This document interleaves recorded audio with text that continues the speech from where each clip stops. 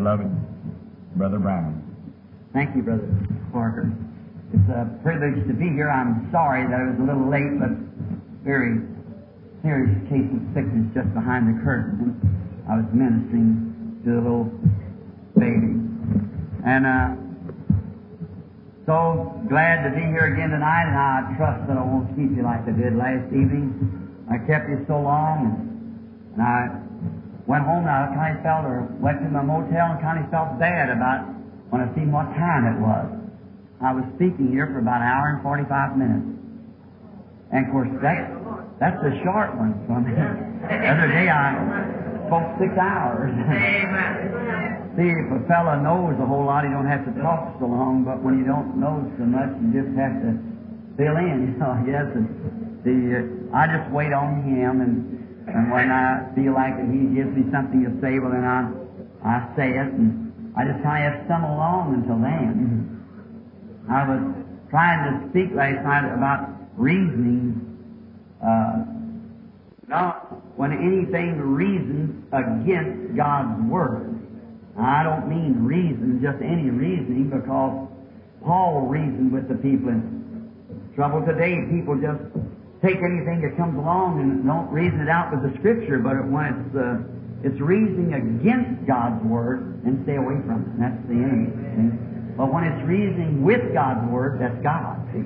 It's the two reasonings. So we believe in reasoning with the Word. Believe that the Word is right. Now you cannot scientifically prove the Word, because and you never will, because it's so contrary to science. If it's scientifically proven, then it isn't any more faith. You've got to have faith, and faith is contrary to scientific proving. So you must believe it. Not prove it, believe it. Some time ago I was talking to a man who was in Toronto, Canada, and we was having a great meeting there. The Lord was blessing in such a marvelous way, and I was across it wasn't at Toronto. Now I'll take that back. I forget the name of the place in Canada. We were having the meeting, and I'll pick it up in a few minutes. Traveled so much I can't think of the names of the place sometimes. And it's right across from Detroit. What's the name? Windsor. Correctly. Windsor, Ontario. And there was had a television set sitting on the street, some kind of a screen of type, and there was a cowboy there strumming on a guitar over broadcasting from the United States. And the man come out and was talking to me and said, "Like to tell you that." I said, "No, sir." We just passed him. I said, "I don't believe I want it." And he said, "Well, I'll make it to you real cheap." And I thought I'd explain it to him. I said, "I'm a tourist."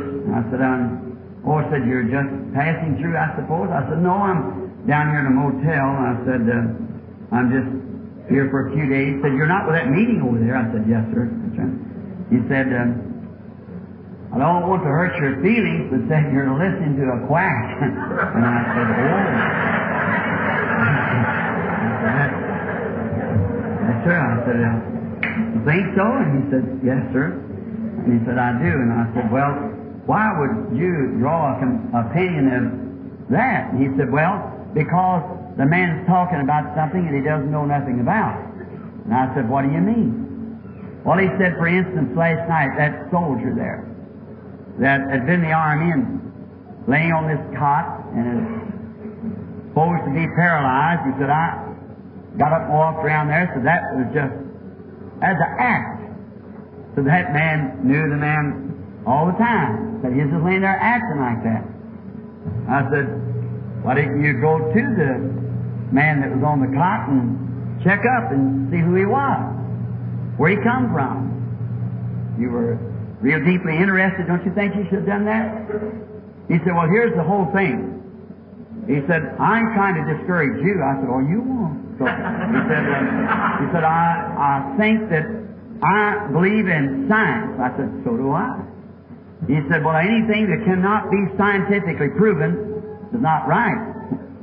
I said, I don't mean to be different, but I just say that's vice versa. Anything he said is not real. And I said, anything that can be scientifically proved is not real. And I said, it's the things that cannot be scientifically proved that's lasting and real. Oh, he said, that's wrong. He said, look here what science has done. First he said this, he said, I do not believe it. I said, well, I want to ask you something. Are you a married man? He said, I am. I said, you love your wife? He said, I certainly do. I said, so am I. I appreciate that. But am I doing it? Oh. All right now? I'm sorry, I can't tell it here, you see. So they said if you, anything you cannot scientifically prove is wrong. I said, well, now you love your wife different than any other woman? Yeah, I said, what is that? Got children, what makes them children different from any other children? And when he had talked in just a few moments, and he said, now for instance this. He said, you see, there's not a war around it anywhere. I said, that's right. There's a great thing. I said, now here it is, that man's over in the United States, and without a war or anything connected to it, to the United States, through a wave, some kind of electronic wave or whatever it is, brings that man's picture here just as perfect and reflects it on there. He said, he just said he couldn't understand how that discernment, so I think it's just a put-up piece of business. I said, oh. So I said, now, that's not a put-up piece of business. You wouldn't say that. I said, because it's absolutely, there's a wave coming through here, and we're taught that same picture's coming right through us. And that the messages and that songs and everything's going right through us. But then it's hitting a certain crystal or something in there that's or a tube that can reflect that picture and the picture of the man that's traveling through the ether waves of the air. We don't know where it comes from. We know where it comes from, but I said we can't see it, and it passes through and reflects it there. I said that's the way God. I said that's how that fellow knows those things.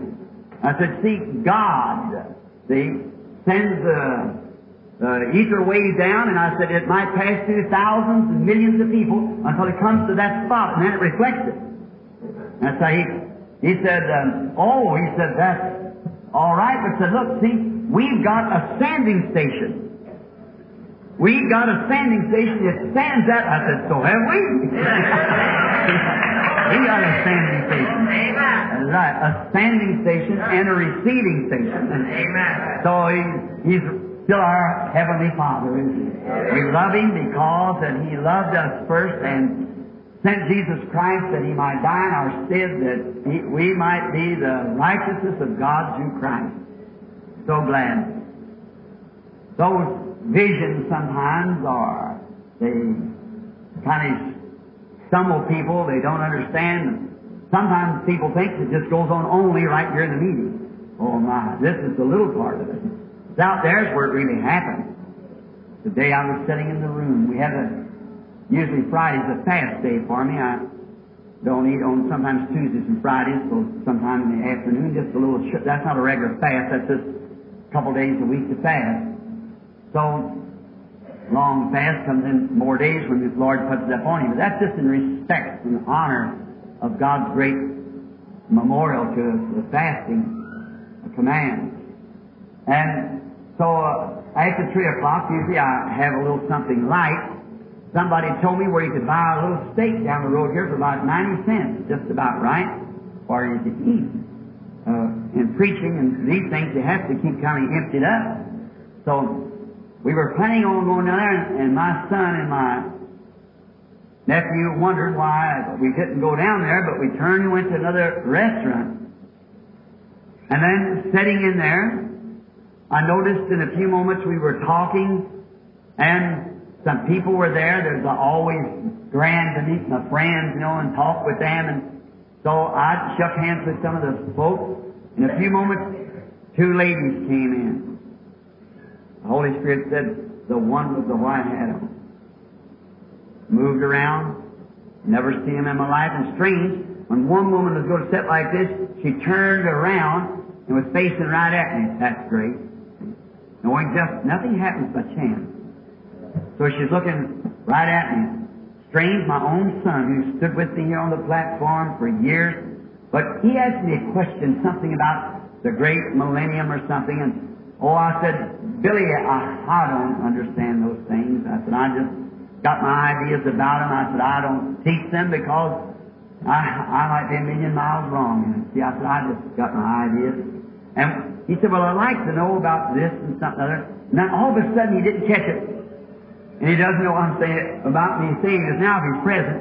But if Charlie and Billy is close, did you notice, Charlie, all at once, Billy changed to grace right quick, about the grace of God keeping. See, he didn't realize at that minute the Lord had given him contact with that woman's spirit. And there she was. She wasn't too sure it was me because she had only seen me last evening. I thought, Lord, I see the woman, the condition she's in and what's happened. Maybe she's with the meeting. I knew she needed help. Just then, after we finished our dinner, before finishing, some sweet little sister from town somewhere come along and paid for my dinner. So then, she and her husband and children. So then I got up to go pay for the dinner, and I guess Billy and Charlie noticed to let them go on because I knew the lady was coming somewhere because I knew she was behind me. In a few moments she spoke to me. There I was able to tell the lady just what had happened, what had taken place. And not by chance, but that was the beginning for her healing. Long years ago, she was a woman, I suppose, around close to 60 or something. And in the time of menopause, she'd gotten extremely nervous and she wasn't able to pull from it. And she said, I only heard you once to come from way away. As last night she said that remark you made about breaking through that sound barrier so he could get free. She said, all day I've struggled at that sound barrier. I said, don't struggle no more. It's over now. Go through it. And I said, the sound barrier is the barrier between faith and disbelief. When you get beyond that unbelief of the shadow of doubt, you're free then. See, there's nothing. And the lady had, during that time, she got how menopause sometime, especially either coming in or going out, makes the people so nervous. And she had never been able to pull through that. The woman thinks sometimes that she's lost and she goes off, and she's a Pentecostal believer, I think so, but the lady is wearing makeup, short hair, everything, but the reason she did that, she was trying to shake from that, see? Trying to shake away from that horrible feeling. And we just got talking about, see, that's how Billy don't know now, I'm saying this to Charlie, that was what grace, the reason you were feeling that Billy talking like a blue streak, grace, how comes it, this, and how comes that, and how, so and so. I said, it's the grace of God. Those who He foreknew, He called. Those who He called, He justified. Those who He justified, He's glorified already. It's all God. And that was it. And she don't have to worry about that. She was trying to shake from that thing. She'd go out and she'd do this and do that, trying to get away from it. But the day that poor little woman struck the key, she's all right now. And she may be here tonight. I don't know. She might have went home. But she might be here yet tonight in the meeting. But this goes to show that how the grace of God will do things. It's exceedingly abundantly above all that we could do or think. It's wonderful. Now tomorrow morning is breakfast. And I asked Brother Parker if I was to speak at that breakfast, and trying to get away from it, but he said no, and I was supposed to say a few words. And then tomorrow night I want to try, the Lord willing, to preach, to bring a little message. And I don't think I'll try again like last night because I felt real bad sitting here before teachers and renowned teachers who knows theologians like Dr. Lee Vale and all these other brothers here who I know, my graduates and so forth, that studied the Bible and trained in that, and me stand here trying to bring a message of that type. I thought I'd come to pray for Brother Parker's sick children. So I better stay on that line. So we are here to help. Now tonight, I want to try to speak and read some scripture so that we won't take me too long, about 30 minutes or something. Then I want to pray for you sick people tonight. Just believe.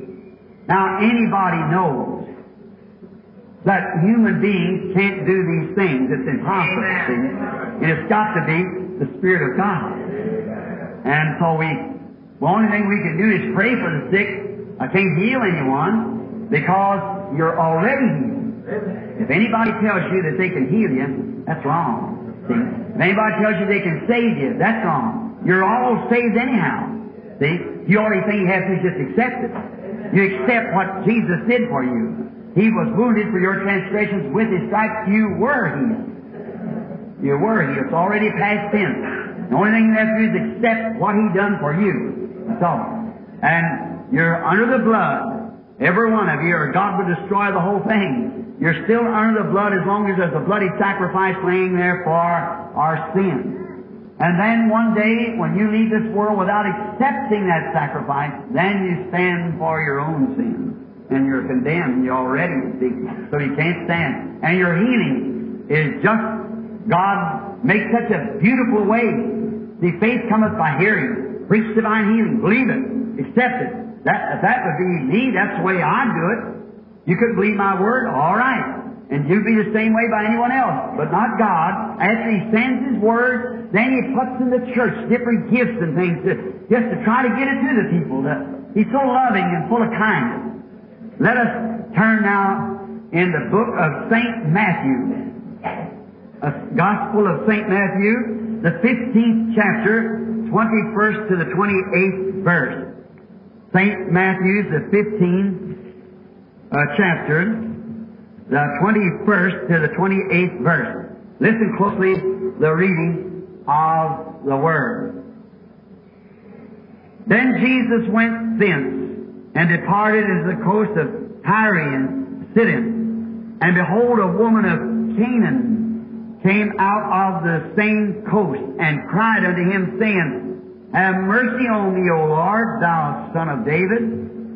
My daughter is grievously vexed with the devil. But He answered her not a word. And His disciples came and besought Him, saying, Send her away, for she cries after us. But He answered and said, I am not sent, but unto the lost sheep of the house of Israel.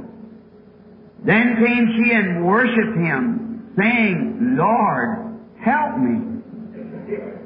But He answered and said, It is not meet to take the children's bread and to cast it to dogs. And she said, Truth, Lord, yet the dogs eat the crumbs which fall from the master's table. Then Jesus answered and said unto her, O woman, great is thy faith. Be it unto thee even as thou wilt. And her daughter was made whole from that very hour. Let us just bow our heads now while we talk to the author of this word. Gracious Heavenly Father, we are now approaching Thy holy sanctuary in the name of the Lord Jesus. And it's all sufficient, all that we have need, because He said, if you ask the Father anything in my name, I'll do it. Therefore, we cannot come in our own name, or the name of a church, or any congregation, or any nation or race. We just come simply in the name of the Lord Jesus. And we know that you'll hear us because He said you would. We're not asking tonight to stand at the throne of Thy judgment, for we would be condemned. But we are asking to stand at the throne of mercy, to which we all seek refuge. Now, Lord, I realize the tremendous weight of the meeting. and how that it must have poured from you this virtue as you looked upon the multitude of sick, lame, halt, blind, as you stood at the pool of Bethesda and seen that great multitude. Yet there was just one man that you were led to. And you said you knew he'd been that way a long time and you healed him, or asked him to accept it. And then being questioned, you said, "Verily I say unto you, the Son can do nothing in himself, but what he sees the Father doing." Lord, won't you show us the will of God tonight for this sick, waiting multitude? We are awaiting the moving of the water, that the sick might get in and be made whole. I pray Thee, God, forgive our sin of unbelief. Long as we have been following Thee, and we confess, Lord, that we are way short of the requirements as ministers and as Christians. So be merciful to us, O merciful God. And as a man cried one day with a boy with epilepsy, said, "Lord, help my unbelief." We cry to Thee tonight, Lord, after we read the promises of this precious Bible and see what could be done, then we cry, "Help our unbelief." Send the presence of the Lord Jesus in our midst tonight as we speak on the Word. And may the Word become flesh in our spirit. Catch it. Believe it. May we see the returning, approaching of the Lord Jesus as He promised, as the days are drawing out now into minutes and hours, or maybe hours and minutes. And we don't know just how close we are, Lord, but we see things are looking right. So help us tonight. We present the Word to You tonight, Father, that You'll bless it, get honor to Thy name. To which name we ask it in the Lord Jesus, and for His glory. Amen. I would try to draw from this little text tonight, or this Scripture, for just a few moments, on the subject, or a word called perseverance. I draw that from the verses that I have just read. Perseverance. It is to make a goal, be persistent. I like the word, and it's very fitly to the church of this day. Or it should be, that the church should be perseverant. Man of all ages that has faith in what they're trying to achieve has been perseverant. No matter what you're trying to do, you've got to believe in what you're doing. A man once said to me, a doctor, he said, "Oh, I believe, Brother Branham, if the people would believe that they could go out and touch that tree and would be healed, I believe it would happen." I said, "But my precious brother, man can't have faith in touching that tree. Faith has got to be based on something. And therefore, when a person can base their faith upon the Word of God, then you can be perseverant. Because it's the Word of God. As the old brother said, colored brother down the southern states. He said he would rather be standing on the Word than in heaven. And someone asked him why. He said, because both heaven and earth will pass away, but my word shall not. So that's right. Standing on the Word. Then you can have something, not what someone else said, what some school taught, what some minister said, what some doctor said, but that thus saith the Lord. Then you can hold on. And anybody doing anything, if they're trying to achieve something, they must first have faith to believe it. Like the father of our nation is called our first president, George Washington, just up the coast a little bit. When I was reading here a few years ago about Washington, I'd seen him where they had that coat that the bullet went through. And we're told that the night before Valley Forge, when he crossed the river, praying all night, till his plumb above his hips was wet, where he knelt in the snow. He was seeking the will of God, because the opposition looked great. The Delaware was full of ice.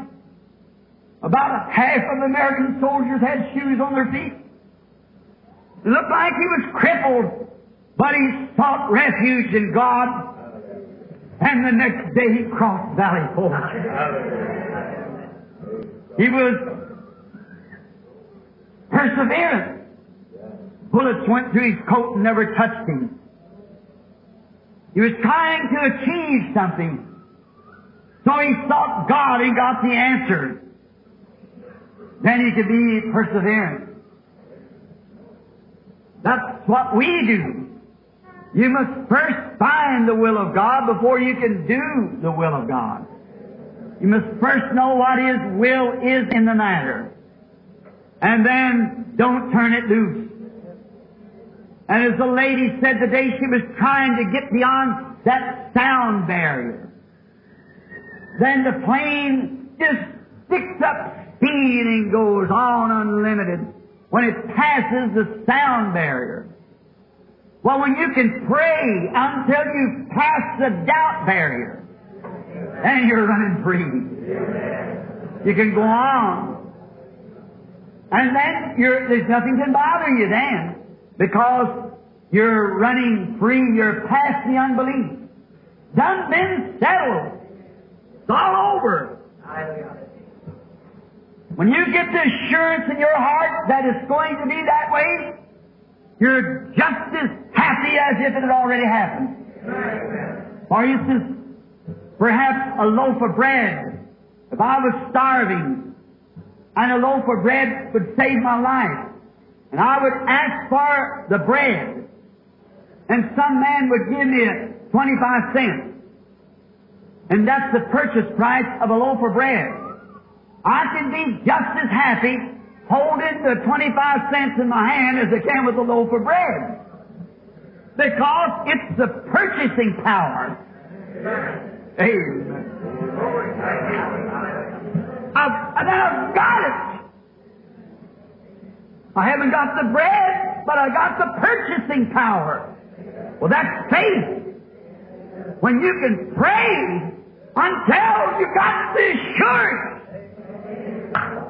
you can be just as happy if the cancer's gone. Shout just as loud because you got the purchase power, the faith that moves the thing. Then you're perseverant. No one can tell you anything different. Doesn't matter what anyone says then, you've done crossed over the sound barrier. You're free then. Purchasing. And being persistent. Noah, as we talked on him last night or about him, when he heard the voice of God speak to him and told him of the oncoming judgment, after he heard the voice of God give the the witness to him what was going to happen and instructed him rather, on what to do, he was very perseverant. Scoffers had nothing. No matter how many ecclesiastics stood up and said, Noah, you're wrong. He pressed right on. He built the ark anyhow. The scoffers could have come around by the thousands and said, look at the old fogey. Look at him. The science could have stood there and said, Noah, looky here, fella. We love you, but you've lost your mind. We've got an instrument here that can shoot all the way to the moon. And we can prove that there's no rain or water between here and there that would drown the earth. Look at this instrument. It'll prove it. Noah might have said something like this. I don't care what your instrument says. You're looking at that instrument. I'm looking to God and what He promised. Hallelujah. That's it. It depends on what you're looking at, where your faith is. Now, the instrument declares it. That's all the farther you can go if your faith is in the instrument. Like a precious old brother, I was called about 15 years ago to pray for a boy dying with this black diphtheria. He had heart trouble. And they took the cardiogram and it showed that his heart was way down. I forget what the beat was, but he was going. The old mother and dad called me from the meeting, and they sat on the steps for 2 or 3 days and said, if you don't come. I said, well, get someone. He said, I said, God's got His man everywhere. He said, but Brother Branham said, you don't understand. I said, can I explain it? I said, I'll try to understand it. And I said, I'm tired and it's not right for me to go one place if I cannot go another. He said, but, I said, unless the Holy Spirit would tell me to go. He said, but look, he said, we sat in that meeting for a week. Said, we know that it's impossible for our own people in our neighborhood has sat in that meeting of different denominational churches, and the Holy Spirit has told them exactly what to do and how to do it from the platform, and it's been exactly what the Spirit said. It said, Brother Branham, we know that you could not do that, that it has to come from God. So therefore, you'll come and pray for my boy. The old dad said, he'll get well. Well, he was persevering. Very persistent. So I got my coat and took off. Went to the hospital and the doctor met me and he said, I wouldn't bother him. Said the boy might die at any minute. And the doctor belonged to another denomination church. Because I questioned him, I said, but sir, the boy is dying. I said, are you a Christian? He said, he belonged to another church, a certain denomination. I said, well, if your priest would come and that boy belonged to the same denomination that you do, and that priest wanted to give him the last rites, would you let that priest go? He said, certainly. I said, but if this father believes that just as much if I can pray for that boy, he'll get well, as you believe the boy be saved if the priest give him the last rites. I had to be a little persistent too. So he let me in. The little nurse turned up her little nose and went back. So we knelt across the bed. The boy's unconscious. So I put my hands up on the boy and prayed just a few words of prayer. And I said, Father God, I do not understand, but this poor old man is crying out, and he asked me to come here. And the only thing I know to do is ask you. And I said, I pray that you'll spare the boy's life.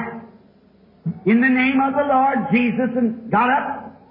And the old father turned around to the mother, put his arms around her neck, and they began to hug one another and wipe the tears from their eyes. And saying, "Isn't it wonderful, Mother?" And I looked, and that little nurse turned her head and looked, and said, "Think of it, Bob's going to be well." Oh, we praise the Lord, they said. And the little nurse, they reached across the boy and shook my hands and said, "Thank you, Brother Branham, for obeying the Lord to come pray the prayer of faith for our boy." I never said no more than the prayer. And then the nurse said, "Sir, I don't believe you understand." He said, "Oh, yes, I do."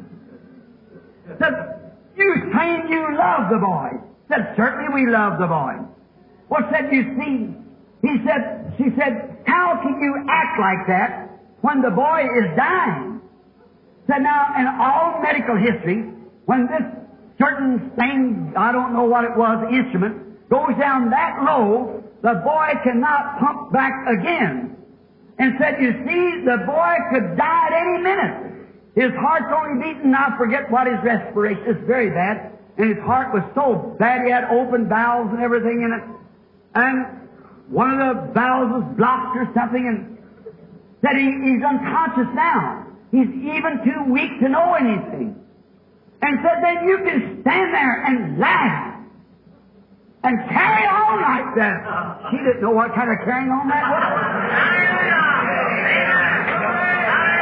And say, act like that in your son dying.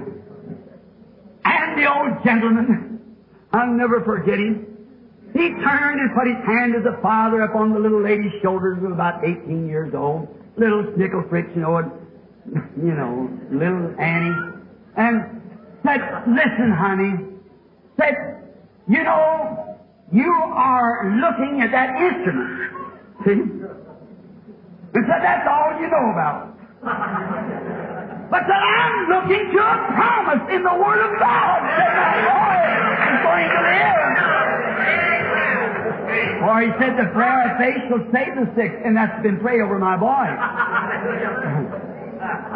Well, that's about 15 years ago. The boy's married and got 2 children. See, the persistency that he will believe no matter what instrument says anything. His faith wasn't in the instrument, it was in God's promise. Noah, after he had heard the promise of God, he could be persistent, be perseverant. Moses, he had known intellectually by his godly mother, our beloved sister Josephel. He had heard her teaching in the intellectual manner how that his life had been spared from the crocodiles, and how that God had made him a proper child and he was born for a deliverer, and how that Miriam, his sister, the prophetess, had followed him down to the bathing beach where Pharaoh's daughter was bathing, and how that God had brought him right up and nurtured him right in the palace of Pharaoh, and how he was going to deliver the children. Now, intellectually, he knew that. But you see, the first little mistake, oh, don't miss it, church. You might know it from a word standpoint. You might know that the Bible said the prayer of faith shall save the sick. But you pray until God says the prayer of faith saves you. That's the difference. Moses knew intellectually that he was the deliverer. But when he thought the children of God would understand him when he slew the Egyptian, the first little rumor come up, he wasn't persevering at all. Just before he even got to Pharaoh, he took for the desert because he wasn't persevering. He wasn't too sure. He just knew it from the word standpoint, the promise. But one day, he saw a bush that was afire, and it was burning, and it did not consume. So Moses went up the mountainside, and sitting back in that bush, was that big pillar of fire that was to lead him the rest of his days. And in this pillar of fire spoke out a voice, I have seen the afflictions of my people. I've heard their groaning, and I remember my promise to Abraham, and I've come down to deliver them. I'll go down there. Now talk about perseverance. He walked right up in the face of Pharaoh, but let him go. Why?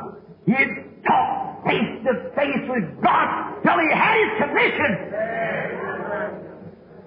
I think of ministers, brethren, today would just not take it from an intellectual standpoint, but would find them a place on the backside of the desert on those sacred sands where Satan cannot place his dirty feet of unbelief, and stay there until a message comes from God and positions you, places you in the ministry. Then all the devils out of torment could not shake you from it. You know you're called. I think each Christian ought to do that. Before you come out and confess the Holy Ghost, confess that you have the baptism. There ought to be such a personal contact with God until all the intellectuals in the world could explain it from you. You know you've been there. You have the witness. You know it's so. That's a requirement. Jesus told the disciples, you wait, you know the intellectual part, you know the Word, but you wait up there at the city of Jerusalem until you're endued with power from on high. Then they knew. Oh my, how little David, way back on the backside of the desert, little ruddy, stoop-shouldered fella, herding these sheep out there for his father. One day a bear come in and got a lamb, and he took it off after him and took his little slingshot and killed the bear. And then again, a lion come in and got one, and he run out with the kid. And the little David, that was his father's sheep, and he took after him with a little slingshot. Not with a magnum rifle now, with a slingshot, with a rock in it. But his trust was in God. He slung the rock, struck the lion, knocked him down, and when the lion rose up, he slew him. Brought the sheep back. He was persistent because, he had a charge for his father's sheep. I think that ought to be the feeling of every clergyman. We got a charge from God for the father's sheep. The old devil of sickness has struck among you Christians. He's trying to take you out. I have no education. I know nothing about medicine. But the only thing I got this little slingshot of prayer. I'm coming after you tonight. Want to bring you back. He promised the prayer of faith shall save the sick. Maybe the great intellectual, the great scientific medicines and things might laugh at it. I don't know nothing about that. It's David when he tried to take up a sword and put on Saul's ecclesiastical jacket. It didn't fit him. Hallelujah.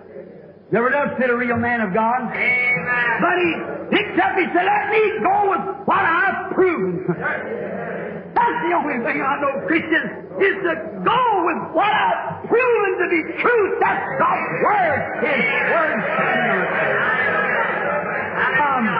After his sick children, let's bring them back to shady green pastures and still waters, and good health, strength. Little old Samson standing out there and caught up as we spoke of him the other night. The Philistines all around him, they had nothing but the jawbone of a mule. But when he could reach back and feel those 7 little locks, he was very persistent. Shamgar. Many people never read of him in the Bible. He's one of the judges of Israel. Just one little paragraph wrote of him in the whole Bible. But when he was standing there after his harvest was over, his little children looked thin and poor. His wife maybe the sleeves out of her dress The Philistines would come right in and take everything they had. As soon as they got all worked up, got up to a good place, and the Philistines would come in and take it away from them. So about time they got all this grain thrashed out in the barn, thought, well, maybe we can live and I can sell a little of it and get some little dresses for my girls and some shoes for my boys. Maybe be able to get a little cheap dress for the wife this year. He heard something, pulled back the barn door window, looked out there, the barn door rather looked out. Here come 1,000 Philistines. Armor, spears, swords, trained men. Thump, thump, right up the highway. There they'd pack away his grain. He stood there. Now he wasn't a fighter. He was a farmer. He didn't even have a sword, as far as we know. But he happened to remember, I'm a Jew. And I'm circumcised. I'm a child of God. I've got a right. I've got access to the same God of David. I've got access to the same God of Moses. I've got access to the same God of Daniel. And the Spirit come upon him, and he grabbed that ox goad and went out there and was persistent. And he slew 1,000 Philistines with an ox goad, a stick. What they punched the ox with. Slew 1,000 Philistines. Hallelujah. I was one time going into a stadium where I was the priest. There was a great field of people, many thousands waiting. And I read a little something over that stadium. It always is a football stadium. It always encouraged me. There's a little sign there that said, it's not the size of the dog in the fight, but the size of the fight in the dog. So I think that's a whole lot of it. It's got a lot of real Christian courage, persistency. God promised it in its mind. Yes, amen. Right. John the Baptist was very persistent. They'd say maybe Caiaphas or some of the priests would come out and say, here's a Reverend Dr. Ph.D. so-and-so. Don't you think he fits the Messiah? John said, it's not him. Brought another one, here's a good man, what about him? That's not him. For he knew when he saw that dove descending from heaven, that would be him. Then he was persistent. Oh, it's so much in the Bible to talk about. I never get to it. Let's get to the Greek woman. First place, she was a Greek. She wasn't a Jew. She was a Gentile. But she had heard of the fame of Jesus. She had heard of the critics also, how they criticized him. But she didn't pay attention to the critics. She was listening to fame. She being a Greek. You know, you always got something to hinder, but you know, somehow or other, faith finds a source that people don't see. Faith finds its source. People don't see that. So it must have been this little woman that faith had found a source. The Word of God, the Bible said in Hebrews 4:12, is a sword. The sword. Cutting the mire to the bone, to the sunder, to the spirit, and it is a discerner of the thoughts and intents of the heart. That's what the Word is.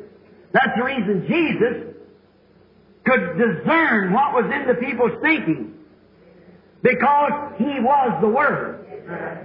And if the Word abides in you, and then it is in you, it's the Word that goes out and discerns.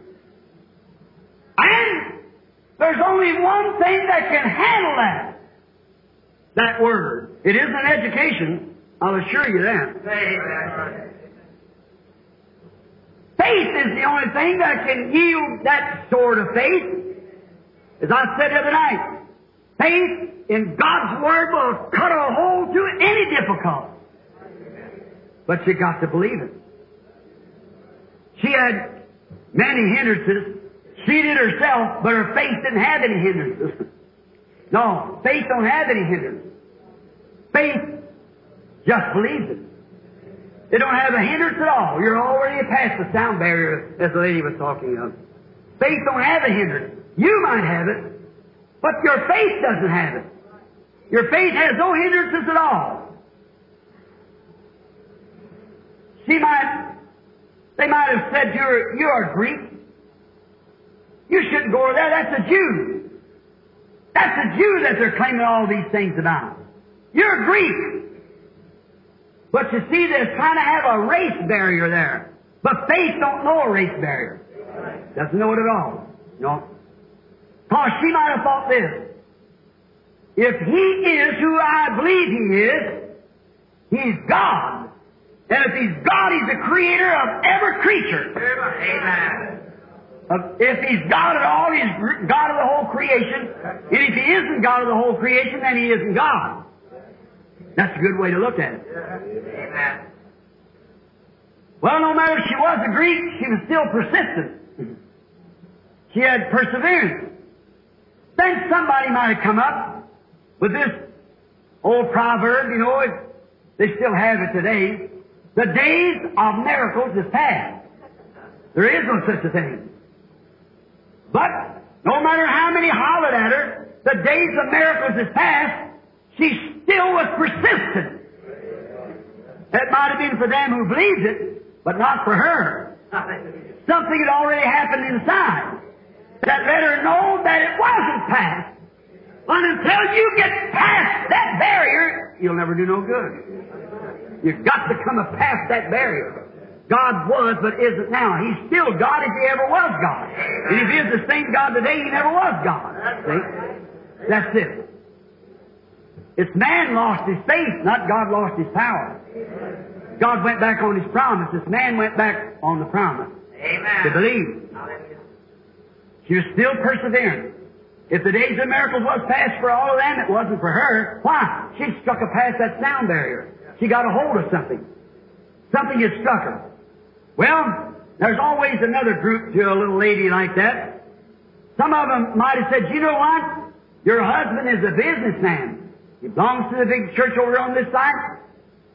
And if you go down there to that group, your husband will leave you. Now, that's a great big barrier to pass. But I tell you, if you ever get a hold of faith like she did, that won't make any difference. Amen. Hallelujah. That didn't make any difference to her. Amen. Husband or no husband. Amen. She was on the road to meet Jesus. Hallelujah. She was persevering. And then there might have been the group that always stands around and says, well, wait a minute. If you go down there, Lydia, or what her name was, you know, you'll be the laughing stock of our nation because you know there's no such a thing down there. And you know that's just a Jewish fable. They've had all that kind of stuff that we've heard about it, but it's nothing but just a proverb, a song that they sang. You know, they still got that group. Yeah. So, but when she got to that group, she'd be the laughing stock and so forth. She was very perseverant. She went right on past them. All right. Then there come the ministerial group. Oh my, that's a bad one to pass. Now looky here, I've called her Lydia. I hope there's not a Lydia here, but it might be all right. I hope you have the same faith she had. So then, when Lydia got to the ministerial association, they said, one thing to it. You know you're a member up here of our church. And that's a Pentecostal, or some kind of a group down there, you know. Anyhow, I said, if you go down there, we are going to give you your church record, your letter. We're going to take you right off the book. We cannot come back to the church anymore. We're just going to send you away. And you'll be a laughing stock. Your husband will put you away in divorcement. And you'll marry a better looking woman than you are. And all these things. But that didn't stop her a bit. Church letter and nothing else didn't stop her. Why? She had heard. Faith cometh by hearing, hearing of the Word of God. She was persevering. She crowded right on through every barrier. Now, she arrived at Jesus. Now, she thought it's all over now. That's the way some people think when they get the Holy Ghost, it's all over. Just beginning. Amen. That's when you need to be persevering. Hallelujah. When you arrive. When she arrived at Jesus, Jesus said, Give her a real hard shaking. I believe he knew she was coming. Amen. Hallelujah. So when she arrived, he turned around to her and let her know that he wasn't sent to her race. Oh, my. What a letdown that would have been. Oh, but what did it do? That didn't stop her a bit. Not at all.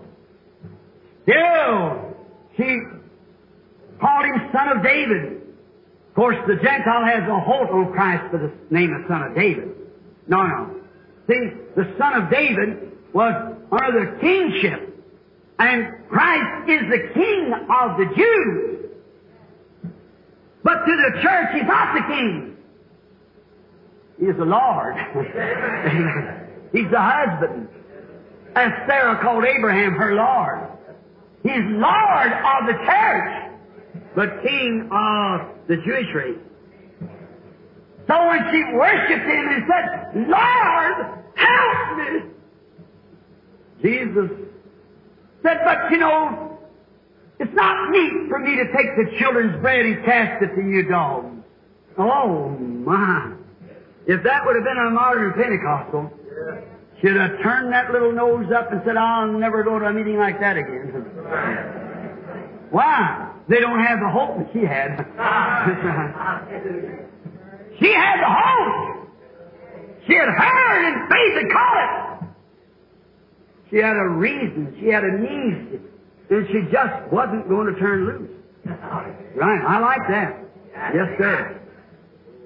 Still she held on. Although she was called a dog. And a race that was lower than dogs. But I'm not sent to your race. I'm only sent to the lost sheep of the house of Israel. And she said, Lord, help me. He said, it's not meet for me to take the children's bread and cast it to the dogs. Oh, my. She wasn't a hotbed plant to have to be babied. No. She wasn't a hotbed plant, had to be babied. She was a modern hybrid, so-called believer of the crop today. Amen. She had a hold of something. Not, well, I'm Methodist and I don't have to take that. Bless God, I belong to the assemblies. I belong to the Church of God. I don't have to take that. No. That's the hybrid type. You're bred into some organization. But a real, true, thoroughbred Christian born to the Word of God, and hold on! No matter what takes place. Amen. Anything that seems to be dumb to me is a mule. A mule don't know where he comes from. He's not mule or he's not horse. He's the mix between a mule and a horse. He's not gentle, he's mean. He's low down. You wait all his life to get kicked you just before he dies. You can call him, he just stick them big ears up. See? He doesn't know. That's right. He's hybrid. That's what's the matter with the church today. Too many hybrid so-called Christians. Right! Amen. Stick their ears up and think, the days of miracles is past. You don't know whether you're a Christian or a sinner. You don't know whether you're a believer or an unbeliever. Hybrid! Anything's hybrid is off the real main beaten road. We ought to have a little time talk on the original seed. See where it comes from. Hybrid. Don't know where it belongs. Don't know who his papa was, who his mama was, or nothing. No, he don't know he has no pedigree. He can't have a pedigree. He can never breed himself back. That's what's the matter with the churches today. They can't breed themselves back. They're hybrid. They don't know where it belongs to God or some denomination. Only thing they can produce is a member, not a Christian.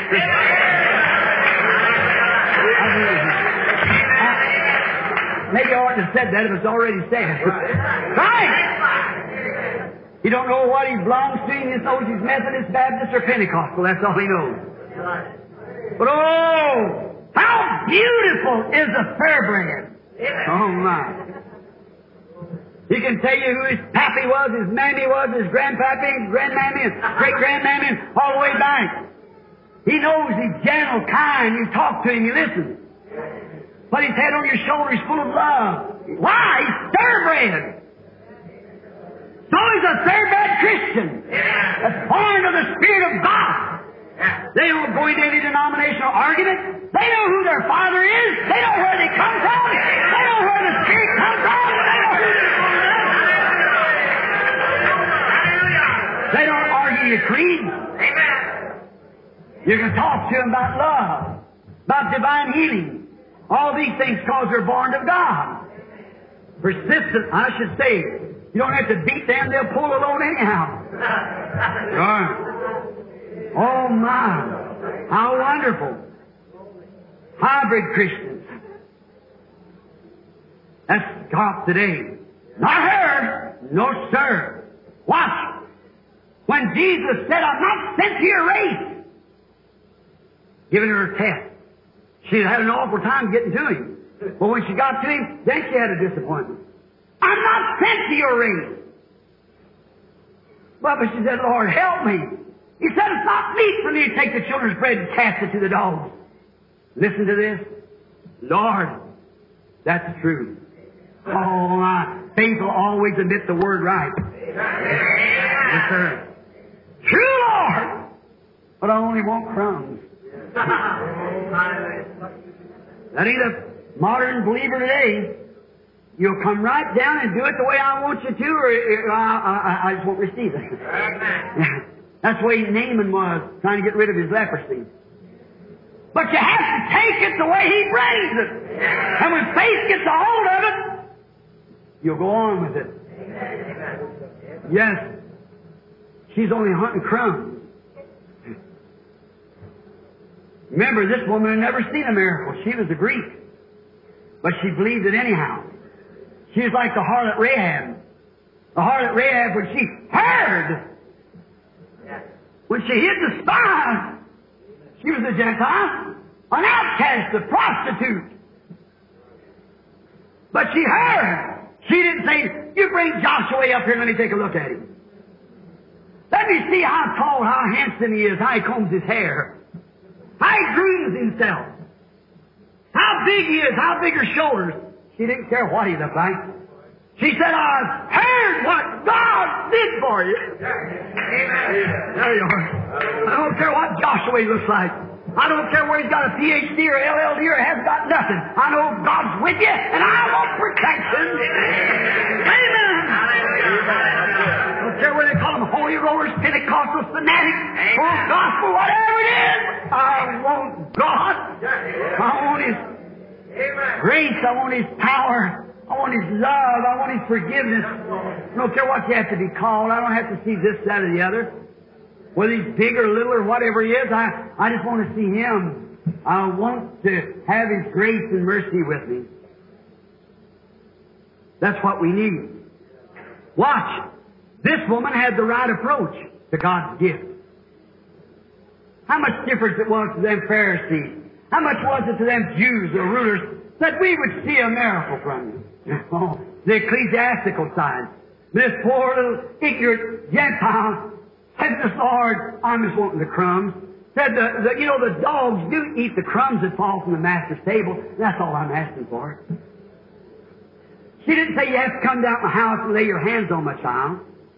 She didn't say, hey, if you'll come down and speak in another language out yonder and tell me all about it, I'll believe it. She said, I only want the crumbs. Just the offals. That's all I'm looking for. See, she had the right approach. She had the right approach to God's gift. She was the first Gentile that Jesus ever done a miracle on. First Gentile. Faith always admits the word's right, and faith always acts humble. Faith always admits the word right and always acts humble. Look at Martha and Mary. When little Martha had been made fun of so much or been talked about, being so much about keeping the house clean, but when Lazarus died, she went to him. Look how persistent she was. Perseverance. She had to pass through all the critics that said, where is that holy roller preacher that was around here? Claimed he loves your brother so. See? Jesus knew the Father had told him, go away and wait till Lazarus dies and I'm going to bring you back. Because he said so. He said he didn't do nothing until he seen the Father show him first. Right? So he went away and they sent for him and he didn't come. I imagine she got laughed at then. Where is he? How he run? Then sent again, and he run again. Went to another city. Then finally turned and said to his disciples, Lazarus sleepeth. Said, well, he's doing well. Said, he's dead, and for your sake I'm glad I wasn't there. But I'll go and wake him. Well, little Martha didn't hear him say that. Here she come, persistent. She said, Lord, if thou would have been here, my brother would not have died.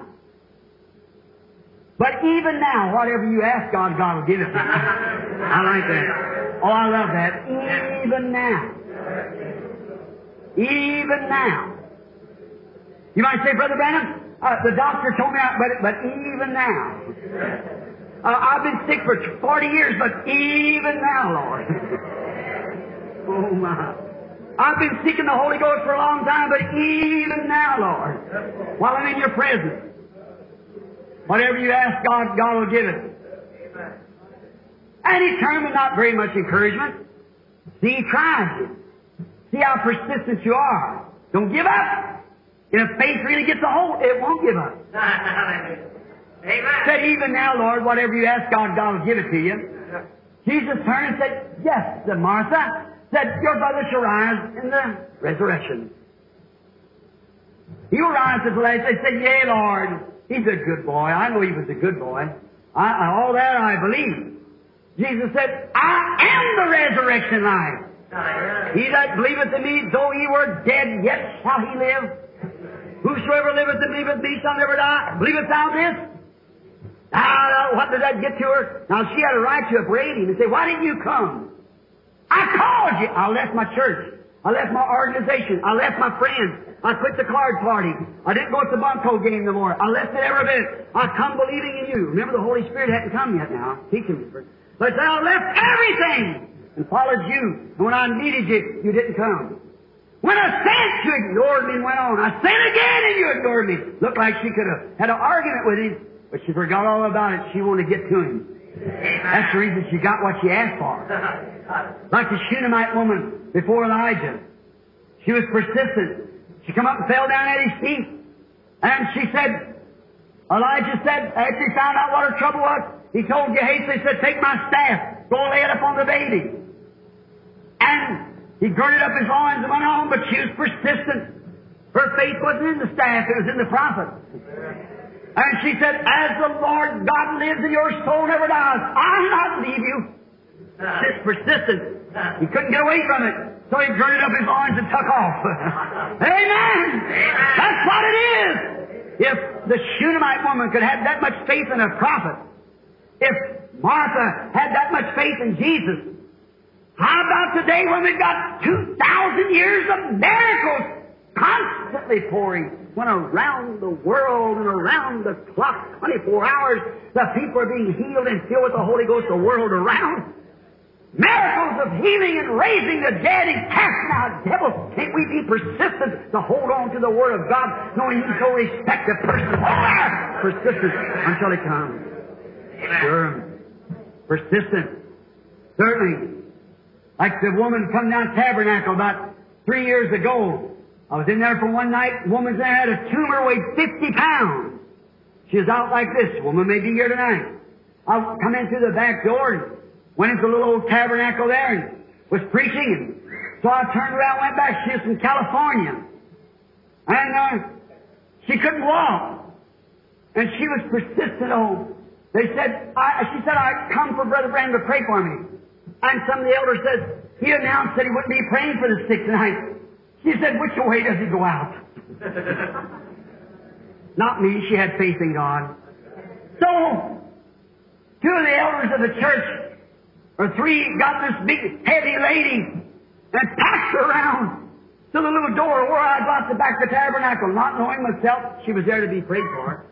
And I got through preaching. I started out, and she caught me by the trouser leg, and she held there. She said, Brother Branham, I won't take your time to pray for me, but just lay your hands on me. That's it. She was determined. About 6 or 8 months later, the lady standing there that night was swollen out like that. The doctors wouldn't touch her for nothing. She's been back in on my meetings down through California. We'll be there again now. She's been to the tabernacle since, just as flat as I am. It said, any of the women can come examine me. There's no mark of knife upon me. The thing left me. Why? She was persistent. Her faith was set. My faith is built on nothing less than Jesus' blood with righteousness. When all around my soul gives way, then He's all my hope and stay. For on Christ the solid rock I stand, all other ground is sinking. Persistent. Their faith had a hold of His Word, and it wouldn't let go, like Micah was down there before Ahab and Jehoshaphat. There was 400, I guess, fine, cultured men come out, well-fed, dressed, Ahab's prophets. They come out there prophesying. Jehoshaphat, being a righteous man, if something didn't hit just right, he didn't have no faith. All them fellows standing there, the whole seminary was out. He said, look here, go up, Ahab, because they was judging, the land belongs to you, Ramoth Gilead, it's yours, so it belongs to you. Go up and take it, the Lord's with you. God had a great big set of horns like this. He said, by this you're going to push them all the way out of the land. Joshua looked around and see there was no faith. No matter, he said, yes. He said, haven't you got another one? He said, another one? There's 400 of the best. They're educated, they're trained. They're a man of God. But you see, there was no faith there. He said, surely you ought to have another one somewhere. He said, I got one, but I hate him. He said, he's always bawling me out. Oh, I said, let not the king say so. Go get him. He said, that's Micah, the son of Ammon. So, you know what? The deacon board went over and met him. Said, now look here, Micah. If you want to come back into the organization again, all you said against them, it'll be forgiven you. If you just say the same thing they say. You say the same thing, Micah, I like that man of God.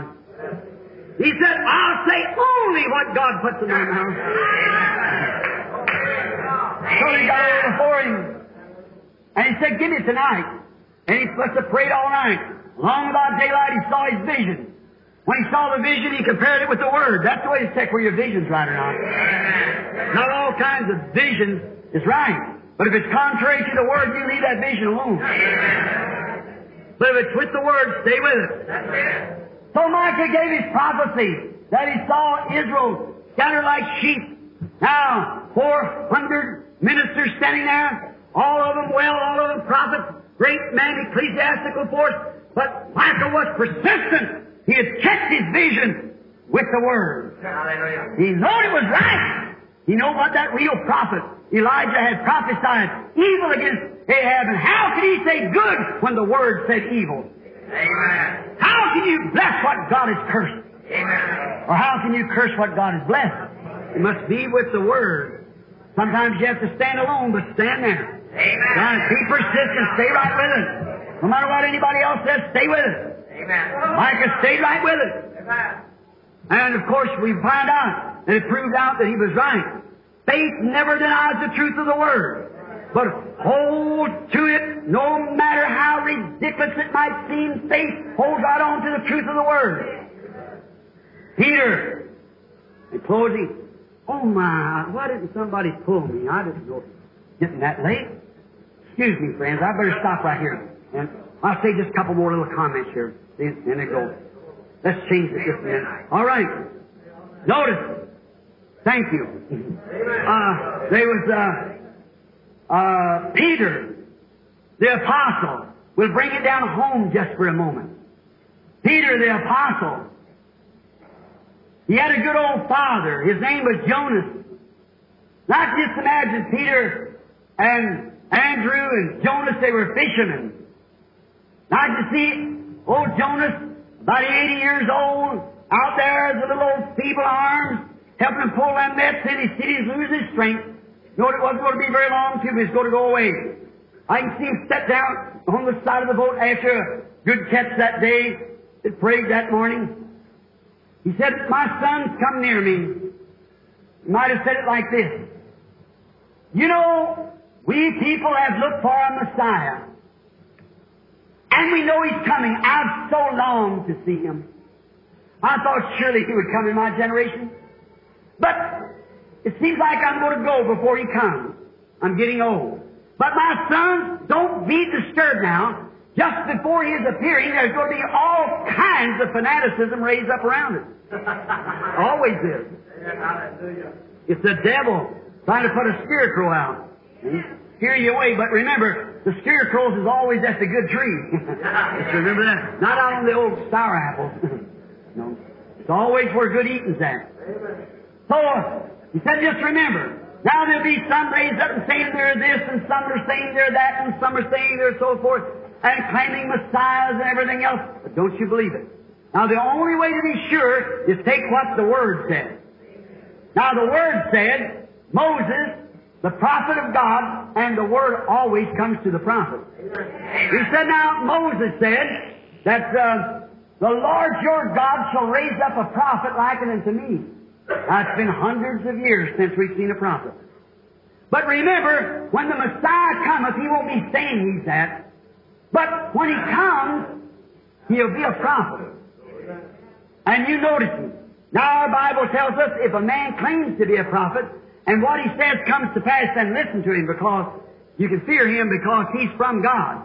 But what he says doesn't come to pass, don't pay attention to it. Just go on, because it's not right. So now you boys remember that. And Andrew, was the first one to find him. He said, hey, Simon, come on, go down to the meeting in the morning. He's going to be down here. The churches won't have him, so he's down here in another place. So you come down here.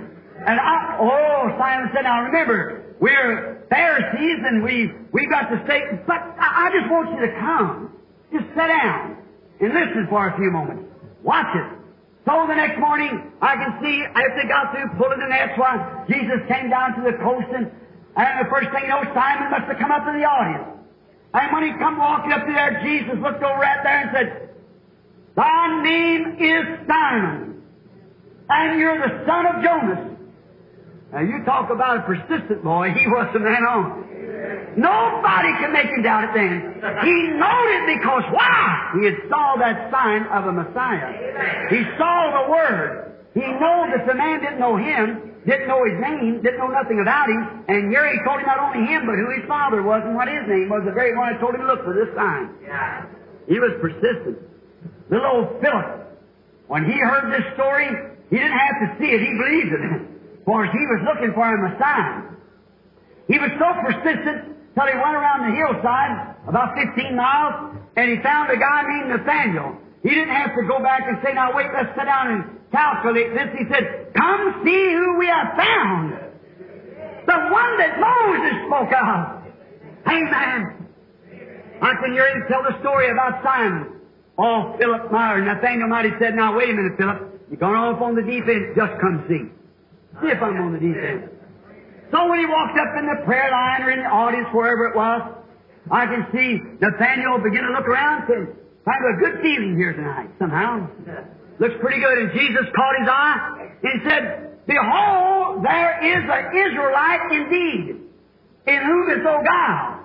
That took him off the rocker. He said, Rabbi, when did you know me? He said, before Philip called you, when you were under the tree, I saw you. And he looked around, he saw all of his pastors and the deacons and the presbyters and the bishops and all of them standing around. But brother, he got very persistent right then. He said, Rabbi, you are the Son of God. Hallelujah. Hallelujah. There you are. He was persistent. Why? He saw something, he heard something, he realized that it was scriptural, so he could stand persistently, regardless of what the rest of them thought. He'd seen something. He had a hold of something. He held on to it. The little woman at the well, ill-famed. She'd seen so much bogus amongst the people, professing. One day must have been about 11 o'clock, they went into Sychar to get some food. The disciples and Jesus left alone. The Father had sent him up there because he had need go by. He was going to Jericho, but he went up around the mountain because he had need. One soul, and her prostitute. Oh, amazing grace. One soul out of the whole thing, and her ill fame. called him off of his regular journey from up here. She might have been about 11 o'clock. She came out to get some water. She might have started to let the bucket down. Her curls dropped down over her face, and she started to let the bucket down. She heard somebody say, "Bring me a drink." She looked over quickly. There sat a Jew. She said, "It's not customary for such a thing." The Jew asked the Samaritan, and they said, "But if you knew who you were talking to, you'd ask me for a drink." What was he doing? Contacting her spirit.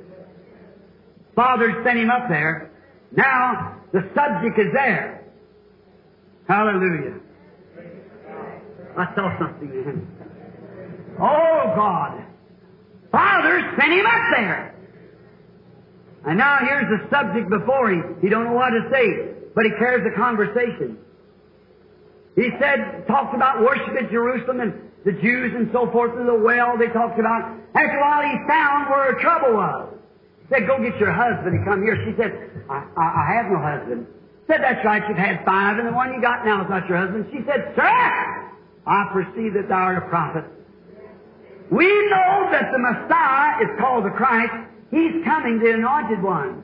And when He comes, He'll be a prophet. He'll tell us those things." He said, "I'm He to speak to you." Talk about persistence. You know, it wasn't actually, if you know the Oriental custom, a woman of that type should not never approach a man in the marketplace. Right? Not till this day in India and different places. No, sir. The man wouldn't even hear her. Look at her. She's marked. A prostitute that turned her back, no matter what she said. But what? They couldn't ignore her. They couldn't ignore the woman. Why? She had a hold of faith. She had a message. They couldn't stop her. She said, "Come see a man who's told me the things that I've done. Isn't this the very Messiah?" It's in this Eve. And the Bible said the whole city believed because of the woman's testimony. The little woman with the blood issue. She's persistent. I imagine she's seen all the denominations standing there, and she pressed right on by him. Mom said, "Wait a minute, where are you going? Aren't you John Doe's wife up there on the hill? Did he just swap that team of horses the other day to pay the doctor?" "Yeah, but he couldn't do me no good." "Well, you're too frail. You'll get tramped on down there in that bunch of people. Listen at them. They're nothing but a bunch of fanatics. That's Galilean backwash. They don't even belong to an organization. All he does is tear up our churches. Go on back up there. I'll call your pastor." She just ignored it. She's persistent. "Well, you're too weak to go to the meeting." That didn't stop her a bit. She's going anyhow. Little pale cheeks. Going anyhow. Going anyhow. Maybe her husband said, "Get back up down the hill where you belong." See? "You are my husband and I love you, but I must touch you." Walk right on past it. Here stood her. Some other day she passed another line of people. When the bishop come around like this and said, "Hey, we heard you done miracles. Now let's see you do another." The other one stepped in this way, that way. Finally, she thought time ago to do it. But you know, faith always finds a way to do it. Like the Seraphiopen woman. Faith finds a way to touch Him. You don't believe it, you get to praying right now and see if your faith don't find a way to touch Him. Faith finds the way. And after a while, reminds me of the Abraham Lincoln. They shut him out. Great man. He said, "How are you going to get it?" He said, "I'm going to trust God." Said, "They're going to close the doors in your face." He said, "I'll still trust God." So when all the senators answered, they're going to throw him out on this measure that they're trying to vote against. And so they know that Abraham Lincoln was for it. And he had such a pressure and such a status before the people that he could put his point over. And they wouldn't let him in the door. And when they got up and began to call the names, they called different ones and different ones. And there was Lincoln's seat empty. Said, "Abraham Lincoln," down to the chimney, said, "Present." Faith finds a way. It might be down the chimney, but it'll get there. What difference does it make? Toward a rise. Faith finds a way. It may be crawling, maybe singing, maybe shouting. Whatever it is, it finds its way. Moves right on. She'd try to touch and blocked off. Finally, she just stooped down and reached over and touched his garment. Jesus turned and said, "Who touched me?" Why? She had perseverance. She touched him. I must close. I just feel so good. I hate to do it. Amen. Keep going. But we got a big prayer line coming up. Listen, I was in Mexico about 4 years ago, and they told us we could have the bull ring. General Valdini had brought me down, first American non-Catholic had ever been brought down. When the bishop of the Catholic Church went up before the president and said, Your Honor, sir, this man is coming in here non-Catholic and said he gets government support from General Valdini, military support. Said our nation doesn't stand for that. And so the president said back, he said, the man's a reputable man. Said, oh, he's just a renegade. Said, I don't think tens of thousands of people go out here renegade. And he said, but you see, sir, the bishop said to the president, you see, sir, only the poor and illiterate is the only thing that goes to hear him. He said, you've had them for 500 years. Why are they poor and illiterate? That was a good question. They wouldn't let us have the bull ring, so we got a great big place out there, and those poor and Mexicans, thinking we sitting here listening for an hour and a half and get tired many times. Those people come there at 8 or 9 o'clock in the morning. Those seats, they stood up, leaning against one another. All day I wouldn't be in the pulpit till about 8 or 9 o'clock at night, but stood there so we get a place to stand. About 30,000. There they was, all leaning against each other. I was just to be there 3 nights. And I remember one night there, second night, coming across the platform was, I seen standing on the platform that Billy had led him up, an old Mexican man. His feet was calloused all over, his pants all ragged, no shirt on, just a coat wrapped around it ragged, an old hat tied up with strings. He's blind. He kept saying something when he got close to me, took out a little beads and went to saying a Hail Mary. I had him put it up. So I put my arm around him and I looked at me with a good pair of shoes on, the suit of clothes. Got just as much right to have a pair of shoes as suit as I have. Yes, sir. So I thought, I'll give it to the old man. See? His feet was much bigger than mine. His shoulders were out like that. I looked at his gray hair, blind. I thought my daddy would live to have been about that age, and maybe somebody's daddy. I put my arms around him and started praying. And when I opened my eyes like this, they don't interpret the prayer. I seen the old man going around looking as well as he, could see and everything in the vision. I just felt real still. Rick, I heard him holler, Glory a Dios! Glory to God. He could see as good as I could. Oh, down through there he went lippity-clippity as far as he could. The amazing grace. The next night, there was a rick, much longer than this platform, piled out high of old shawls and coats laying up there to be prayed over. And when I got on the platform that night, it had been raining since about 10 o'clock in the morning. Those people stood right through the rain, them Mexican women with their hair all down their face and just soaking wet. And I had to get on a ladder and come down a wall. They picked me up from the car, let me down on these ropes on a ladder to get on the platform right to the side of the wall where I'd come around the wall in a car. And I was speaking, and Billy come over to me and he said, Daddy, Mexican man, I don't know what his name was, I called him Mañana, which means tomorrow. He was so slow. And so he'd come get me, and they brought him because he couldn't talk to me. Nobody talks to me when we're coming to the meeting. And he couldn't talk English, so I just called him Mañana. And so he would blabber off something. I didn't pay attention because I didn't know what he was saying. So he got me on the platform that night, and I was speaking, and Billy come running up. He said, Daddy, Mañana, give out all them prayer cards. And said, there's a little woman down there who's got a dead baby. And said, I've got over 150, 200, forget what it was, ushers, and they can't stop that woman.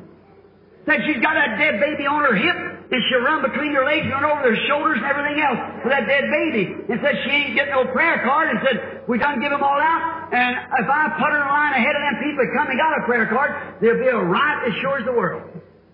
And now Brother Jack Moore, anybody ever know Brother Jack Moore? Many of you, he was with me. So I said, Brother Jack, she don't know me from you. I said, go on over there and pray for the baby, and it'll be all right. And these ushers were taking hold of that. And she'd stand there, as soon as they turned her head, she'd run right between her feet like that, as hard as she could. And she'd upset 4 or 5 of them. They'd shove her back again. They couldn't keep her off the platform. All persistent mind. And so Brother Jack started over to pray for the little baby. Billy was taking him over. And I said, as I was saying, then Brother Espinosa, a Pentecostal brother from California, was giving an interpretation. I said, now faith is the substance of things hoped for, evidence of things not seen. And when Brother Espinosa started to say that, I looked right out here about 2 or 3 feet from here, and there was a little Mexican baby in a vision. Little old, no teeth, just gums, just laughing at me. Now I rubbed my eyes, I looked again, there it was. Little bitty fella. Just laughing, that little black eyes just staring. I thought, wonder if that's that baby. I said, hold it just a minute, Brother Espinosa. Brother Jack was going off the platform. I said, tell the ushers, Brother Espinosa, make a way and let the lady come up. She's standing about the distance of this building out there, still pressing her way with this dead baby in a blanket. It died that morning about 9 o'clock. The doctor pronounced it dead. Died of pneumonia. So they made a way, and here she come up the platform. She fell down and began to holler, Padre, means Father. I tried to get her to stand up. When she stood up, Brother Espinosa said, has she got a prayer card? I said, no. But Brother Espinosa, don't say this. I don't know. I seen a little Mexican baby in a vision right out before me here. And I said, it may be her baby. I'll just pray and let it go on like that. He said, all right. I said, don't interpret the prayer. And I told her to stand up, and Espinosa told her in Spanish to stand up. She stood up. I said, when'd your baby die? 9 this morning.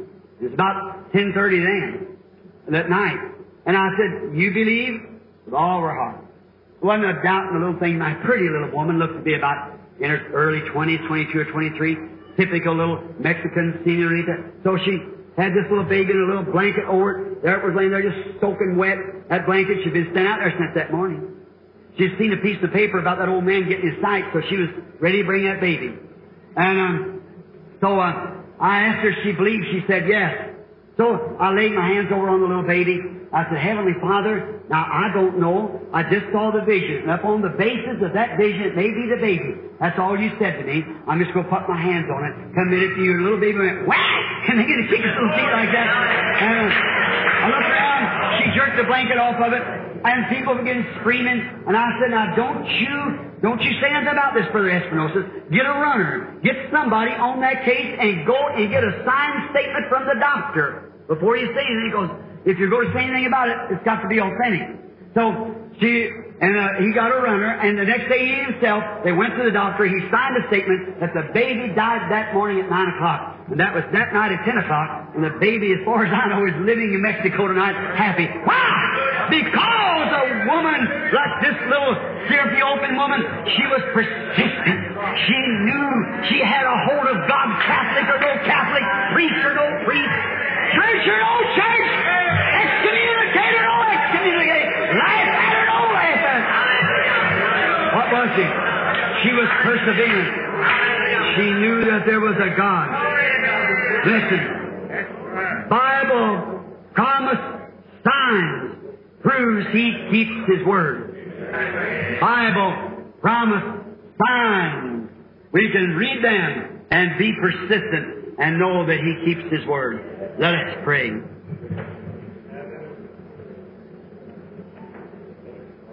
Before we pray, is there some in here tonight that would like to be remembered in this prayer? Whatever you have need of, just raise your hand and say, God, make me persistent, Lord, till I can get the desire of my heart. It's for your glory. Lord, stay right with me. Let me stay with you. Give me a hold on you tonight. I'm going to watch. I'm going to listen. I'm going to believe. When others are being prayed for, I'm going to believe tonight. I'm going to be persistent that I'll never leave this building until I've got an anchor in my faith. My faith is anchored in me, rather, that I am going to be very perseverant. Because I believe I want to get a hold of your word right now for my case. Our Heavenly Father, you see the hand, the story of this little Gentile woman, how that she was persistent. She was very perseverant because faith had come by hearing, and hearing of God's Word. And with all of her hindrances, and here we sit tonight with not 1/3 the hindrance that she had. Her daughter was an epileptic. and she was a Gentile, which God had not promised to visit. She was turned down by her friends. She was turned down probably by all that we spoke of tonight. But we know that even Jesus tested her faith, told her that He wasn't sent to her, and said that she and her race was dogs. And the truth was, Lord, when faith gets a hold of the Word, it admits the truth. Said, but the dogs get the scratch. That touched the heart of our Master. He said, "O woman, great is your faith. Be it unto you as thou hast believed." And when she got home, the fit was off of her daughter, and she was lying across the bed. The devil had left her. Heavenly Father, give us that faith tonight. May we come and after tonight be perseverant in our faith. Because we can have faith if we know You've promised it in Your Word. Anything that You promised and our faith takes a hold of, it belongs to us. You told Joshua, everywhere the soles of your feet step, that I've given you. And we realize that footsteps meant possession. Father, if some of them tonight has never walked high enough up into the kingdom of God to receive the Holy Ghost, may they receive it tonight. May they make footsteps tonight, footprints. And then them who have never been able to reach up high enough and walk up there and possess the blessing of divine healing, may they walk up tonight. Be persistent. May faith catch a hold of them right now by these remarks from these others. Those who've never accepted You as Savior, may they reach up tonight and get a hold of You and accept You. The Bible said, as many as believed was baptized. Granted, Father, and may they be baptized also in water and also in the Holy Spirit. Grant these blessings and help Your poor, humble servant as I minister now in the name of Thy Son, Jesus. Amen. Now, I believe that Billy Paul, if he's in the building, said that he gave out prayer cards. And I think he said 50. Is that right? 50 prayer cards. And we want them to stand up. Now don't race at it. Just come one by one. Who has prayer card number 1? Someone? What's that? Abe 1. All right, Abe 1. Is it the gentleman? Abe 2. Would you raise your hand? Right? A2. Did I see the hand of that person? A2. All right, sister. A3. 3. All right. 4. 5. Raise your hand. I didn't see 4 even. 4. All right. Next in line. 5. Raise your hand.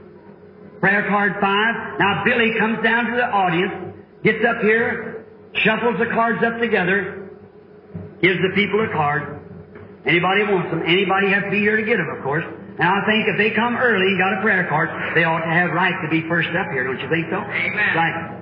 And now, but Billy don't know who's going to be first on the line because the prayer cards are shuffled up. That makes it to him. Then sometimes I start vice versa, backwards, upside. You've seen it done also. That's right. Last night we didn't even have any prayer cards at all. See, that is the idea. All right, 5, 6, raise your hand. 7. All right, as I call you the number, you stand up. 7, 8, 9, 10, 11. Just make your way over here and get in the line right on here. 12. Now, if you can't raise up, some of the brethren will come get you and tap you. You're going to get up here. Yes, sir. Amen. All right. 12. Did I see 12? Prayer card 12. All right. 13. 13. 14. 15. Be watching your card now. 15. 15. 15. 16. 17. 17. 18. 18. Back 19. Thank you, Brother Vale. 19. 20.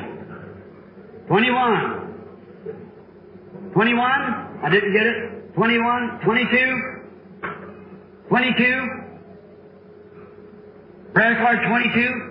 Well, thank you. Let me know, because there might be somebody deaf and they miss their place, you see, or somebody can't get up. Somebody watched the other's prayer card and then be looking at your prayer card. What was that, 22? 23? 23? 20, prayer card 23? 24? 25? 26? Good. 27? 28? 28, 29? 29, 29, 30, thank you, 31, 32, 33, 33, I didn't see it, 34, 34, 35, 36, 36, 37, 37, I didn't get it, 37, 37, look around your neighbor, he might have a prayer card. 37, he might be deaf, might be able, can't get up, he's paralyzed and can't move. 37, somebody must have got it and went out. If they come in, put them in a line, position in their place now. The ushers will be there to help. 37, 38, 39, 40, 41, 42, 43, 43, 44, 45, 46, 47, 47, that's good. 48, 49, 50, 50, the man back there. Now, is all the people that has prayer cards up? Has anybody else got a prayer card? All prayer cards standing in the row. I want to be sure of this now. We call one 37. I've seen a couple of brethren come in since then. I just wonder, I've called prayer card 37 and it didn't answer. That's the only one that I've seen myself that didn't answer. Was prayer card number 5. Did it answer? Brother Vale said he didn't notice prayer card number 5. Number 5, is it there? And 37. Now, if you just give us a moment or two, friends. Now, someone coming in against a baby. Maybe it might be some of the women and brothers have to step out with their little ones. And if they're out now and that number comes in, put them right in line, right in their place. Put them where 37 and 5 belongs. And that makes everything just right then. 37 and 5. Everybody now, be alert, be ready, be willing. Now, thank you. That's the way it's better. Thank you, sir. Hear that better now? The reason they're doing this is because under the anointing, I don't talk very loud. Now, while they're getting them together, I might say this. I'll let it from your heart. If you don't believe it, don't raise your hand. But if you do believe it, I want you to raise your hand. Now, we know that Christianity has been growing in the grace of God through the years. Martin Luther was the first reformer from the Dark Age, and he preached justification by faith. How many knows that? Then the church was like a pyramid. It was down here. Great, anybody who even professed to be a Christian, it was dangerous to be killed. Then along come Wesley with the message of sanctification. Then become more in the minority. Then after Wesley comes the Pentecostal group. Then it becomes up, and anyone knows, not teaching pyramid doctrines now or anything, I'm just giving an example. But the headstone was never put on the pyramid. Why? It was rejected. So, if the headstone would come to the pyramid, if anybody's ever been in Egypt, those stones are so closely fit together till you can't place a razor blade between them. That's where the mystery, how to get them up there. They fit perfect. Now, the headstone, it'll have to be the stones that's made up here, the top, ready for the headstone. It'll have to be honed so perfectly until when the headstone comes, it'll have to fit just exactly with it to make the building complete. Is that right? So the church, now if the headstone come in Luther's time, look what an out-of-way place it would have been. Look if it come in Wesley's time. It'll come in its own predestinated time. Amen. But the church will be honed in such a condition until the church's ministry will be so close and be just exactly the same kind of ministry that Jesus had to make it all fit together for the rapture. Like the head knows more than the feet. See? The eyes are more used than the feet. The eyes is the prophet of the church that foresees. See? And all these things come in the head part. Now, I want to ask you a question. Excuse me, brother, this may be off the deep path. But if I'm wrong, you forgive me. You brothers out there. I believe that the church will have to come to that sun. Amen. For the rapture. Amen. To be caught up together. To meet the Lord in the air. I believe that we're living in that day. Amen. That when the church will certainly be in a minority. Amen. It'll be a small group. You know, when Jesus preached, it was 1% of the 1 millionth of the people on earth ever heard him. Look what heard John to make preparation. It's the elected that hears it. Hallelujah. So, Hallelujah. right.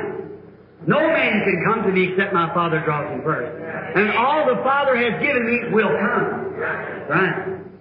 Now, I believe that there's a church coming into that perfection, that ministry of perfection, where the offices, where apostles, prophets, teachers, pastors, evangelists, for the perfecting of the church, then pastors and teachers and so forth will be so with the Word until the whole thing will work right up to the coming of the Lord. I believe that, and I believe we're nearing that time now. I believe it so. Now we know that Jesus said, and taught us all through the Scriptures, that the works that He did would be done also. Now, my brethren, I hope that they do disagree with me, but it'll be on a friendly basis. Did you know the Bible speaks of the appearing of the Lord and also the coming of the Lord in the two different words?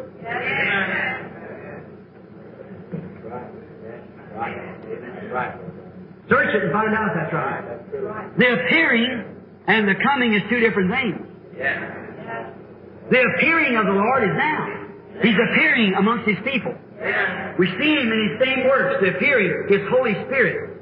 But His coming will be in a physical being. To catch the church up. But see, we've been down through the Word, justification, sanctification, baptism of the Holy Ghost, and now the church is getting in such a condition, ready, waiting, the offices of the church is coming into its place. The teachers are placing the places. The gifts are manifesting themselves. Oh, there's a lot of impersonations. We expect that, but there's real too. Before there can be a bogus dollar, there has to be a real one for it to be made off of.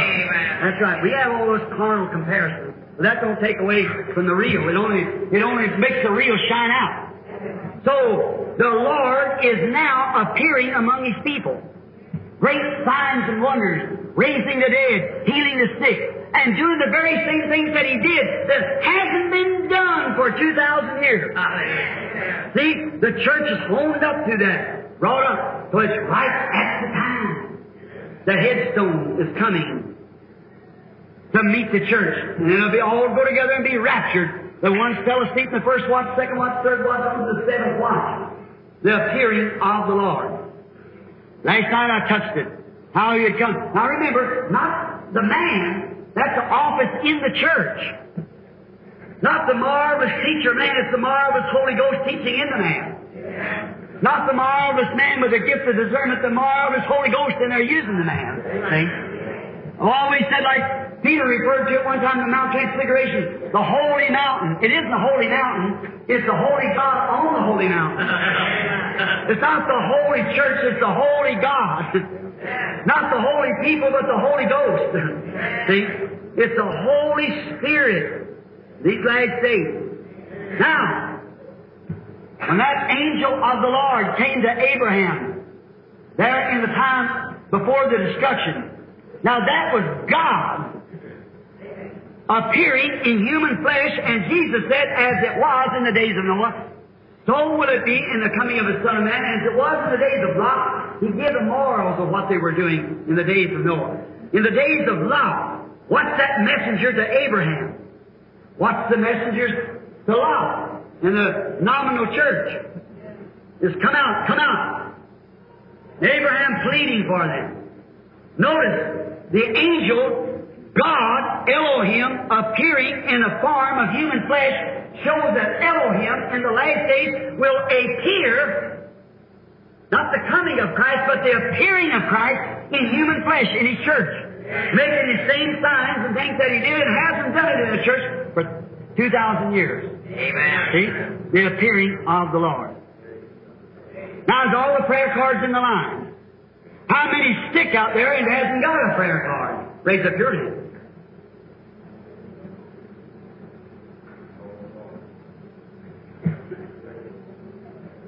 Do that again. Raise up your hands, all is sick. All is praying. Believing. All right? The woman that touched the border of His garment, she didn't have a prayer card either. But she touched His garment. And the Bible said that He right now is a high priest. Is that right? Ever living to make intercession. A high priest that can be touched by the feeling of our infirmity. Is that right? And the Bible said in Hebrews 13:8 He's the same yesterday, today, and forever. Is that true? Well then, if He's the same high priest, if you touched Him like that woman did, not physically, her faith touched Him, because He said virtue when everybody was touched Him physically, but her faith touched Him. And He turned around and noted her blood issue and said her faith had saved her. Don't you believe He's the same high priest tonight? And if these words are true, He's appearing in human flesh, then you let Him appear in your flesh, giving you faith in His promised word. St. John 14:12, the works that I do shall you also. Then if these offices in the church, then let me relax myself before you, and William Branham part go away, and let the Lord Jesus speak through me, appear in human flesh, like He appears in yours. So there will be a witness of two, and two's a confirmation in the God's Word. Two is a witness. Then you have faith to touch Him, and I have faith, and through both of us confirms His Word that it's the truth. Now you sick people again. Out there. Now, I can't go down through that discernment to that line. You know, it would take me right off the platform. One little woman caused the Son of God to say He got weak, and Him the Son of God. What do you think I would be? A sinner, saved by His grace. I couldn't even stand one of them if He didn't say, the works that I do shall you also, and more than this shall you do. I know the King James says greater, but it's actually more. The great couldn't do no greater. He raised the dead, stopped nature, done everything, see? So just more of it, because there'd be more people. The Spirit was just one man there. Now it's universal around the world and all these people. Believe. Let's just take for a start. These crowd in this way. How many there that doesn't know me, and I don't know you, and you're sick, and you believe that God can reveal to you your trouble? Raise up your hands. All of you there that have got prayer cards, and you want something from God, raise up your hands. In here, you pray. Let me turn my back. You pray. The angel that appeared in human flesh had his back turned to the tent where Sarah was. And he told Sarah what she did. Is that right? That same angel was God. And the same God that was there was promised by Jesus, who was God, to appear in His last days before the burning of the earth, just like He did in the days of Sodom. You believe? Amen. Of course, it's a vision. There's people standing there, I don't know. It'd be up to Him.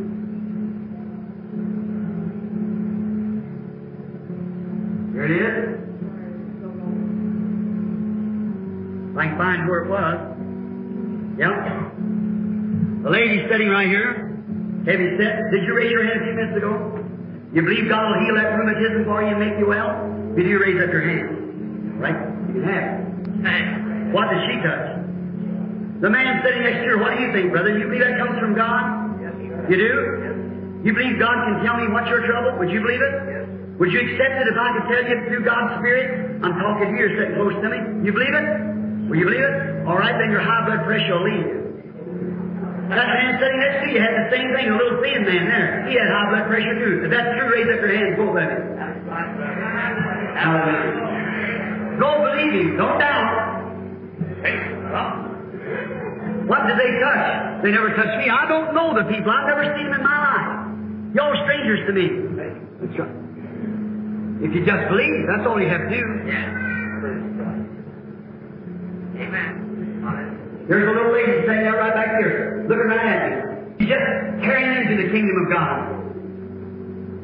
She's praying for her unsaved son. If you'll believe with all your heart, they'll be saved. Will you believe it?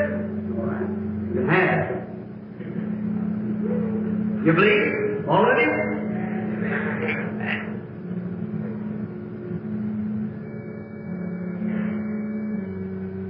You believe God will heal that nervousness for you, sir, sitting there? Just ask Him to do it right then. All right, it's all over. You have it.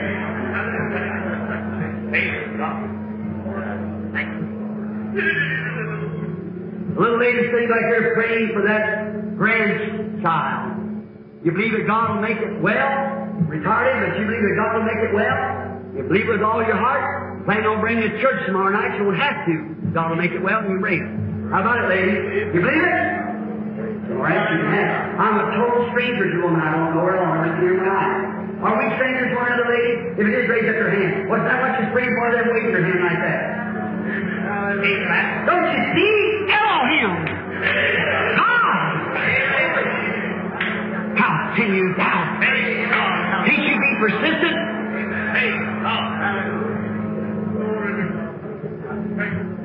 Just to start it in the line. Now you had a prayer card. They didn't. You believe me to be His servant. You believe I've told you the truth tonight on God's Word. I don't know you. Never seen you in my life. We're strangers as far as I know. But do you believe if God can tell me what's wrong with you, or something if something that you know whether it's the truth or not, you know what I can tell you what has been, and tell you what will be, well you know that will be right. You're not here for yourself. You're standing for somebody else. That person's not here. That's your wife. She's in another state. She's in Georgia. She's got kidney trouble. She's very sick. Got complications. That is right, isn't it? You believe with all your heart now? Go home and find her the way you believe it. That's the way you have it. Don't doubt. If thou didst believe, all things are possible. Amen. That was a man. Here's a woman. Let's have just one more. And then we'll start just praying for the sick. See if we can get down that line. Come here, sister. I believe we're strangers one to another. We're just two people met here. Very same way in a panoramic like this at Sychar there where Jesus met the woman at the well. Here we are, man and woman, met first time in life. Oh, I wish that I could see the power of Satan moved away. How can we stand and see this and then not believe? Here's a man and woman. We've never seen one another. She's just a woman standing here. I don't know one thing I've ever seen her in my life. Now, what about it? I don't know one thing. Well, what is it? God promised it. God's Word says so. He promised me that one night up there many years ago. Said I was born for this. I believe it. Tens of thousands of times around the world and not one time it's ever failed. Amen. What is it? It's showing you that the time is at hand. It isn't me, it's Him. How do I know this woman? The old brother that had his son healed. He said, I know it has to be God. Brother Branham, people in my neighborhood, I know. They said, I know it's a promise for the last day, and it's here. The Bible in Malachi 4 promised it. Amen. Amen. It said it must come to pass. Before the great and terrible day of the Lord shall come, that shall burn the earth. And we know we're living in that day. Here's two people standing here. I don't know the woman. 4, 5, 6, 7, or whatever it was out there, and there's a whole line. If I could only stand here long enough. That's what I'm trying to do now. I get myself shuffled away and everything. Go on with the prayer line. It does something to you. There's a constant, like a throb out there in that audience. It stays. Oh, if you could just ever break through that little barrier there. Get free.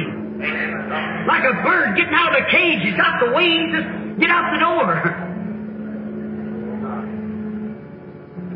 Lady, just to talk to you a minute now. I don't know you, but God does know you. Then, if something you'll have to say that if he will tell me something about you, what you're here for, like the woman touches his garment or something on that, or some Bible sign to show that you know it has to be something because I don't know him. Then if it was, you know where it'd be the truth or not. Of course, you know about it. And then if it is the truth, my, wouldn't that be wonderful? My, certainly would. Now, the lady's very sick. I see it now. I see her at the doctor's. Been turned down by the doctor. She's suffering with all kinds of complications. One thing, you got a hernia. And you're supposed to have an operation. And you've got such a bad heart, so there's no doctor will take the case. That's just saith the Lord. But there is one here will take the case.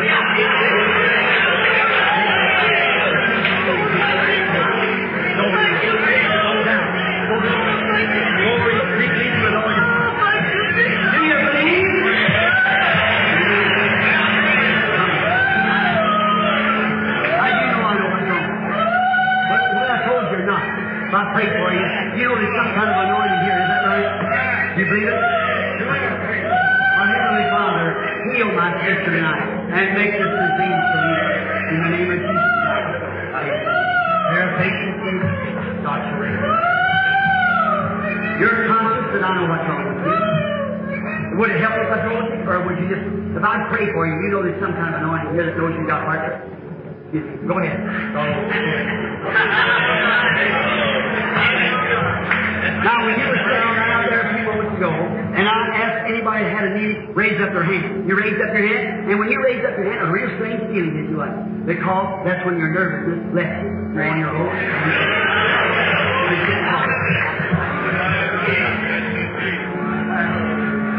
If I pray for you, you get well anyhow, wouldn't you? But would it help me if I told you what you were here for? It would female trouble, lady trouble. You believe now? It's going to be well. You can just believe with all your heart. Now what if I just put my hands on you and just pray for you? Believe it? Heavenly Father, grant this to me. Jesus, you said how much greater is their reward who has never seen heaven. I pray that you do.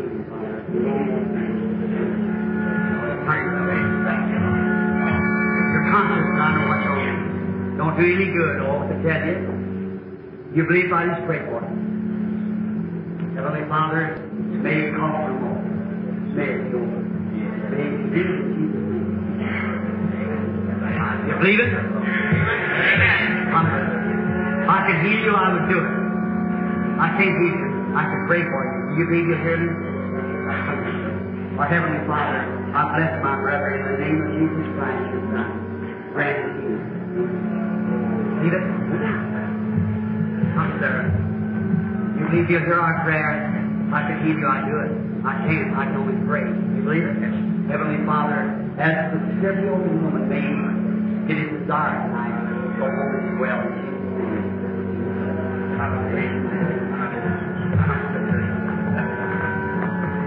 Please, I pray for you. It'll be a great relief, wouldn't it? They've tried everything. No ask the door and everything else, but it just don't do no good. But God is the healer. You believe that? Our Heavenly Father, I pray that Jesus name that you will heal the woman and make her well. I lay my hands upon her. Lord, I believe that your Spirit is here and it's got us anointed. I pray that you're healer. Prayer, thank you. God shall raise him up. Yeah, be real reverent, sit still. Now, see, he might call something out there, and you're moving around, I can't catch it, you see, because each one of you is a spirit, and then you're in contact, you see, when you move, it upsets you, see. You understand? See? Jesus took a man and led him from out of the city, away from all the unbelievers. See? Sit real still in prayer. Here's a lady. You believe God can tell me what your trouble is? Would you accept it? Look at me. You got a growth. You believe God can tell me where the growth is? In the New Testament. That's right. You believe that God will heal it? And go, she has a need, so what does he do? All right?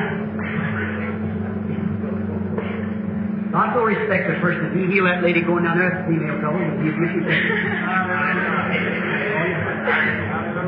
How do you do, sister? You believe if I ask him, he'll make you well. I can heal him, but I can ask him. You believe you'll do it? I believe you're already healed. You believe so? Right? That's the way. That's the way. You believe it, we'll ask God. Jesus said that these signs shall follow them that believe. If they lay their hands on the sick, they shall recover. You believe it, I believe Him.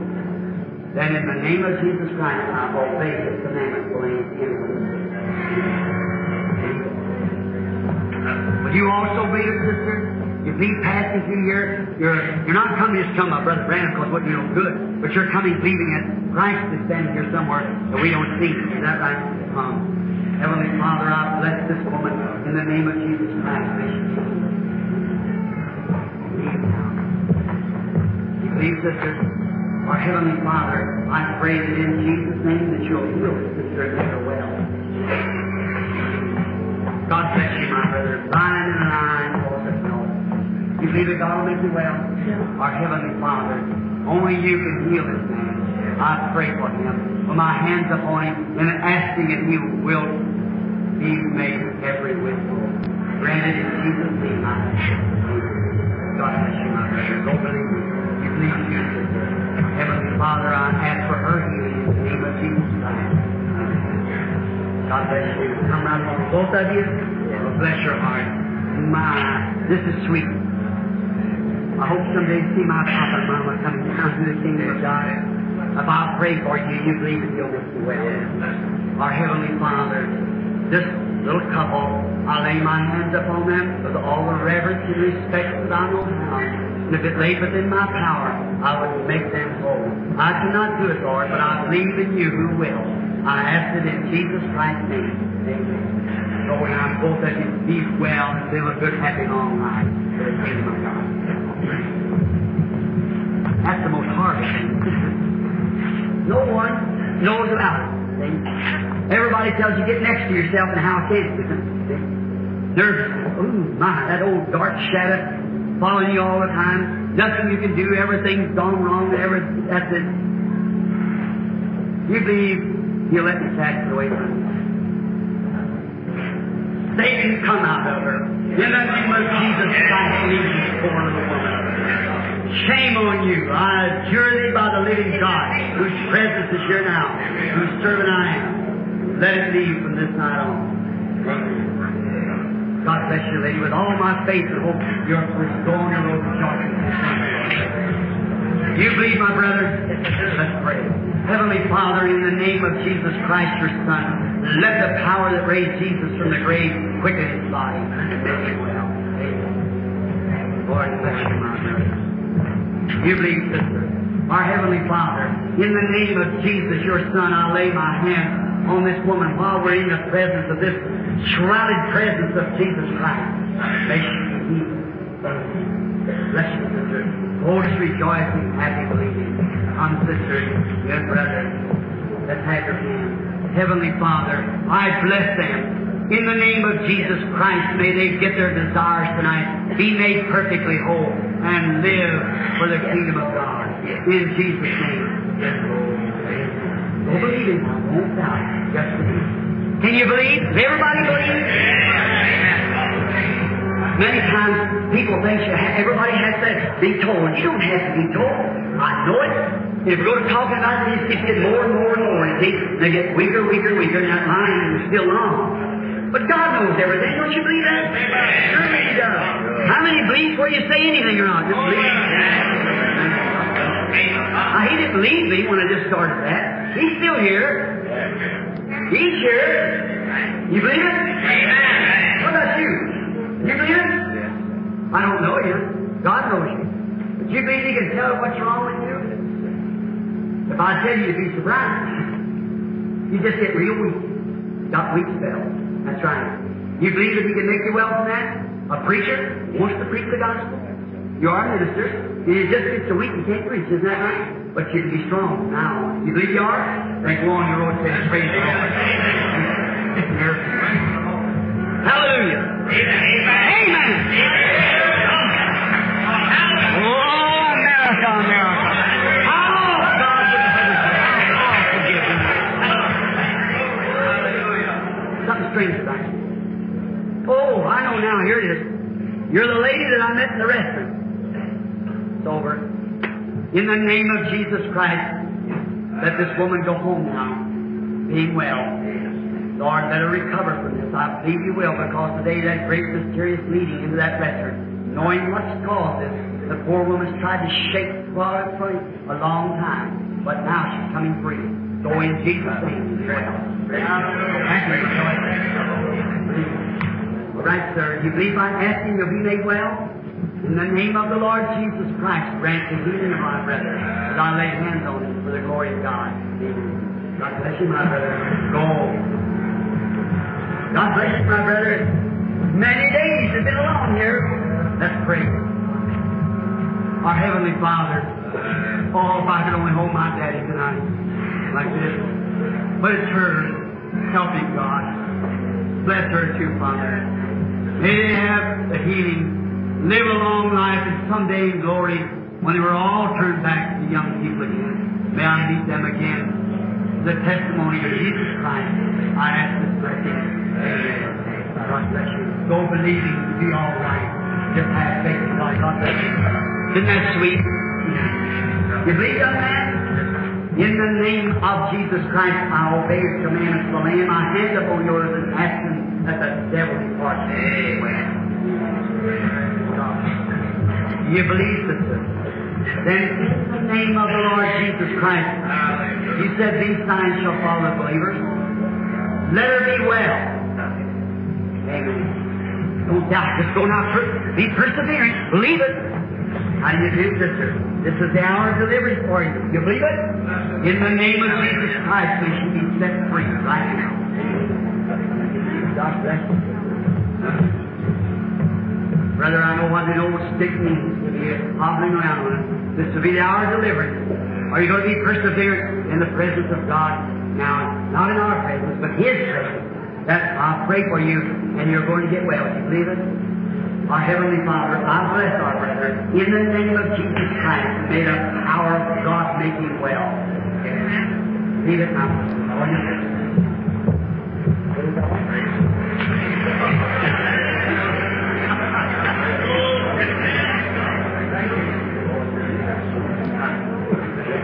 May the little fellow be set free in the name of Jesus Christ. May it be from tonight on. Amen. Yeah. Watch what happens. Yeah. I this poor crippled out arm. I wish you could stretch it out to the Lord Jesus tonight and let Him bless you and make you well. Heavenly Father, I pray for this boy. I pray that the power that could make him well, Jesus Christ, will heal him. May He return showing us the blessings of God upon him. In Jesus Christ's name. God bless you, Lord. Don't believe me now. How do you do, little fellow? I think you will, don't you? The little boy can't talk. So just believe. Now we're going to pray and ask God. I believe that little boy will come back. Amen. Amen. Got a bad Our Heavenly Father, may the dumb spirit upon this child depart, and may the child talk in the name of Jesus Christ.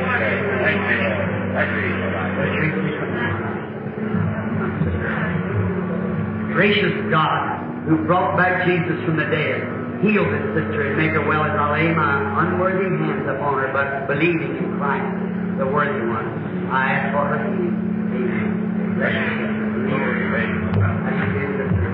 Our Heavenly Father, as this woman crosses the platform, humbly reverent, knowing that healing is something that's already been done, the people believe it. Then, as I said tonight, be like that woman of long ago, perseverance. They believe it. God shows them His sign. They accept it. They believe it. May she be healed in Jesus' name. Amen. You believe, sister. Our Heavenly Father, the prayer of faith shall save the sick, and God shall raise them up. I pray that you'll grant this blessing to our sister, that what she asked for, in the name of Jesus Christ, I'll lay my prayer with her, my faith with her, and may it be granted. Amen. God bless you, sister. How do you do, sister?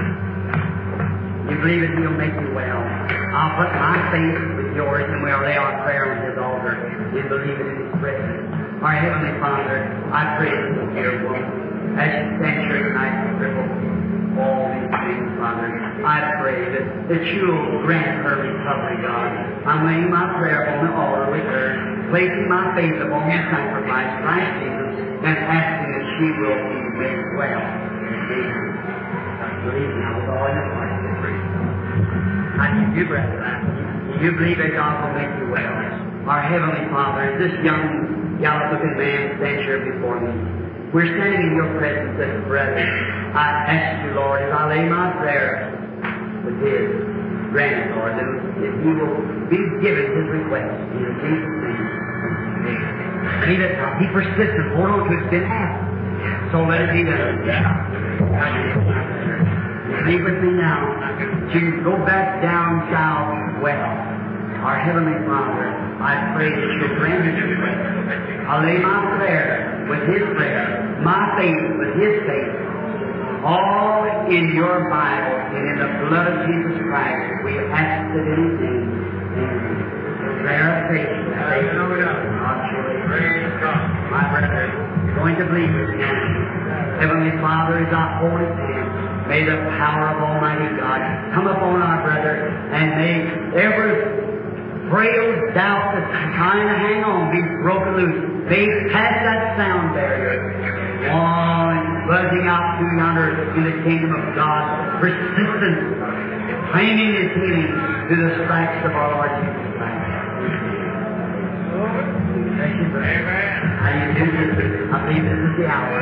I lay my faith with my sisters upon God's holy altar, with my prayers, my faith with her. I ask God in the name of Jesus Christ to give her request. Our Heavenly Father, in the name of Jesus Christ, the Son of God, may it my prayer that I lay with my brother, my hopes with his hope, my faith with his faith upon your holy altar. Receive it, Lord. I offer this in his behalf in the name of Jesus Christ. Amen. Be persistent now. Hold right on to it. God bless you, my brother. Our Heavenly Father, they said a prayer of faith saves the faith. I'll offer mine with my brother. I feel for him. Oh, Lord, I pray that you'll heal him. Hear us, Lord, as I ask in Jesus' name. Amen. Let your brothers persistent and I believe you. I'm not scared. Our Heavenly Father, as I stand here in thy presence, and in the presence of this congregation, in the presence of this woman, I ask as I lay prayer with hers upon the altar, receive us, Father. I offer this in Jesus Christ's name. God bless you. Be persistent now. Don't have it out. Kind sister, would you like to go home and eat your supper? Be made well? Let's go. Please, sister, Heavenly Father, I pray that you'll heal her as I offer my prayer with her in Jesus Christ's name. Bless you, brother. Our Heavenly Father, I lay my hands upon brother in the name of Jesus Christ. Make him heal. I offer my prayer with his Father on your holy altar in Jesus' name that he be healed. God bless you, brother. Now to the audience. Jesus said his words. Mark 11:24. Verily, verily, I say unto you, if you say to this mountain, be moved, and don't doubt in your heart, but believe that what you have said will come to pass, you can have what you say. You believe it? Amen. All right, and lay your hands on one another. Bow your head. Lay your hands upon each other. Don't doubt. Now, if you say to this mountain, be moved. Lord Jesus. Now, while you're praying, I'm praying for a little lady, for a little boy. Father God, I pray that you'll grant the healing of the little boy. Now lay hands upon him and believe in Jesus' name that it shall be done. As I put my faith with his loved one here upon your altar, may he recover, Lord, in Jesus' name. I believe this is persistent. I just don't know. Praying for the sick has been something I have never been able to understand. Before I ever went out with discernment or anything, somehow I just go pray for the sick when I was just a local Baptist minister down there. Somehow or another, they just got well. I don't know. Many of these read the stories. about even God sending the animals in. How people has come through dreams and revelations. People who never heard before has come from miles and across the sea. Be prayed for. I just pray a prayer of faith. That's all I know. And I believe it. I believe it. God promised it.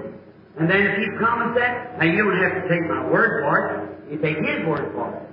And then you'd have to take my word about Him calling you to pray for the sick. But I think that He's proved that. Looky here, years ago when I told you about this great light pillar of fire, told you how it looked before any scientific picture was ever taken of it. Now look at the pictures they've got of it. Now that same light is standing right here where I am right now. I'm looking right straight at it. Right here. An emerald colored light. Now that mechanical eye of that camera don't take psychology, you know. The light was there. Here it is doing just exactly what it said it would do. Jesus said, I come from God and I go to God. A little while the world won't see Him no more, yet you'll see Him. Now here, what was it? The pillar of fire that led the children to the wilderness. It was made flesh in the form of a man, Jesus Christ. He died, buried, rose up into heaven, and on the road to Damascus, Paul met the same pillar of fire. He said, oh, that's wrong. Oh, no. He said, Lord, who are you? He said, I'm Jesus. Now, none of the rest of them saw it. Paul saw it. Nobody else saw that dove but Jesus, but John, because he knew he was going to see it, because God told him so. That's it. His persistence, he knew it. Now, here it is. Now, I pray for each one of you. I pray for each one. Jesus said, if you say to this mountain, be moved, and don't doubt in your heart, but believe that what you have said will come to pass, you can have what you said. Now, I have said it, now let it be done. It's written to be spoken. I have spoken, let it be done. Now let us pray with our hands on each other as believing children of God. You ever was persistent. How can you keep from being persistent now? If these mighty signs have been done in Russia, it wouldn't be communist today. These mighty signs have been done in China. It wouldn't be communist today. Oh, America, America. How often has God visit you? How much longer will He permit it? The evening time is here. The evening lights are shining. Now, Lord, I love these people. They are your people. And together we are brothers and sisters in your Son, Jesus. And now, Lord, as I spoke tonight of David with the little slingshot, he was interested in the Father's sheep. And no matter how little it was, he was ready to display and to conquer with what little he had to conquer with. And you was with him. Lord, I'm coming after these sheep tonight. They've been sick. I've obeyed your commandments. You showed your presence, your willingness. You've healed with cards, without cards, showing that you're here. You never fail. You're the omnipresent God. And I'm coming to challenge the devil that would keep them behind the sound barrier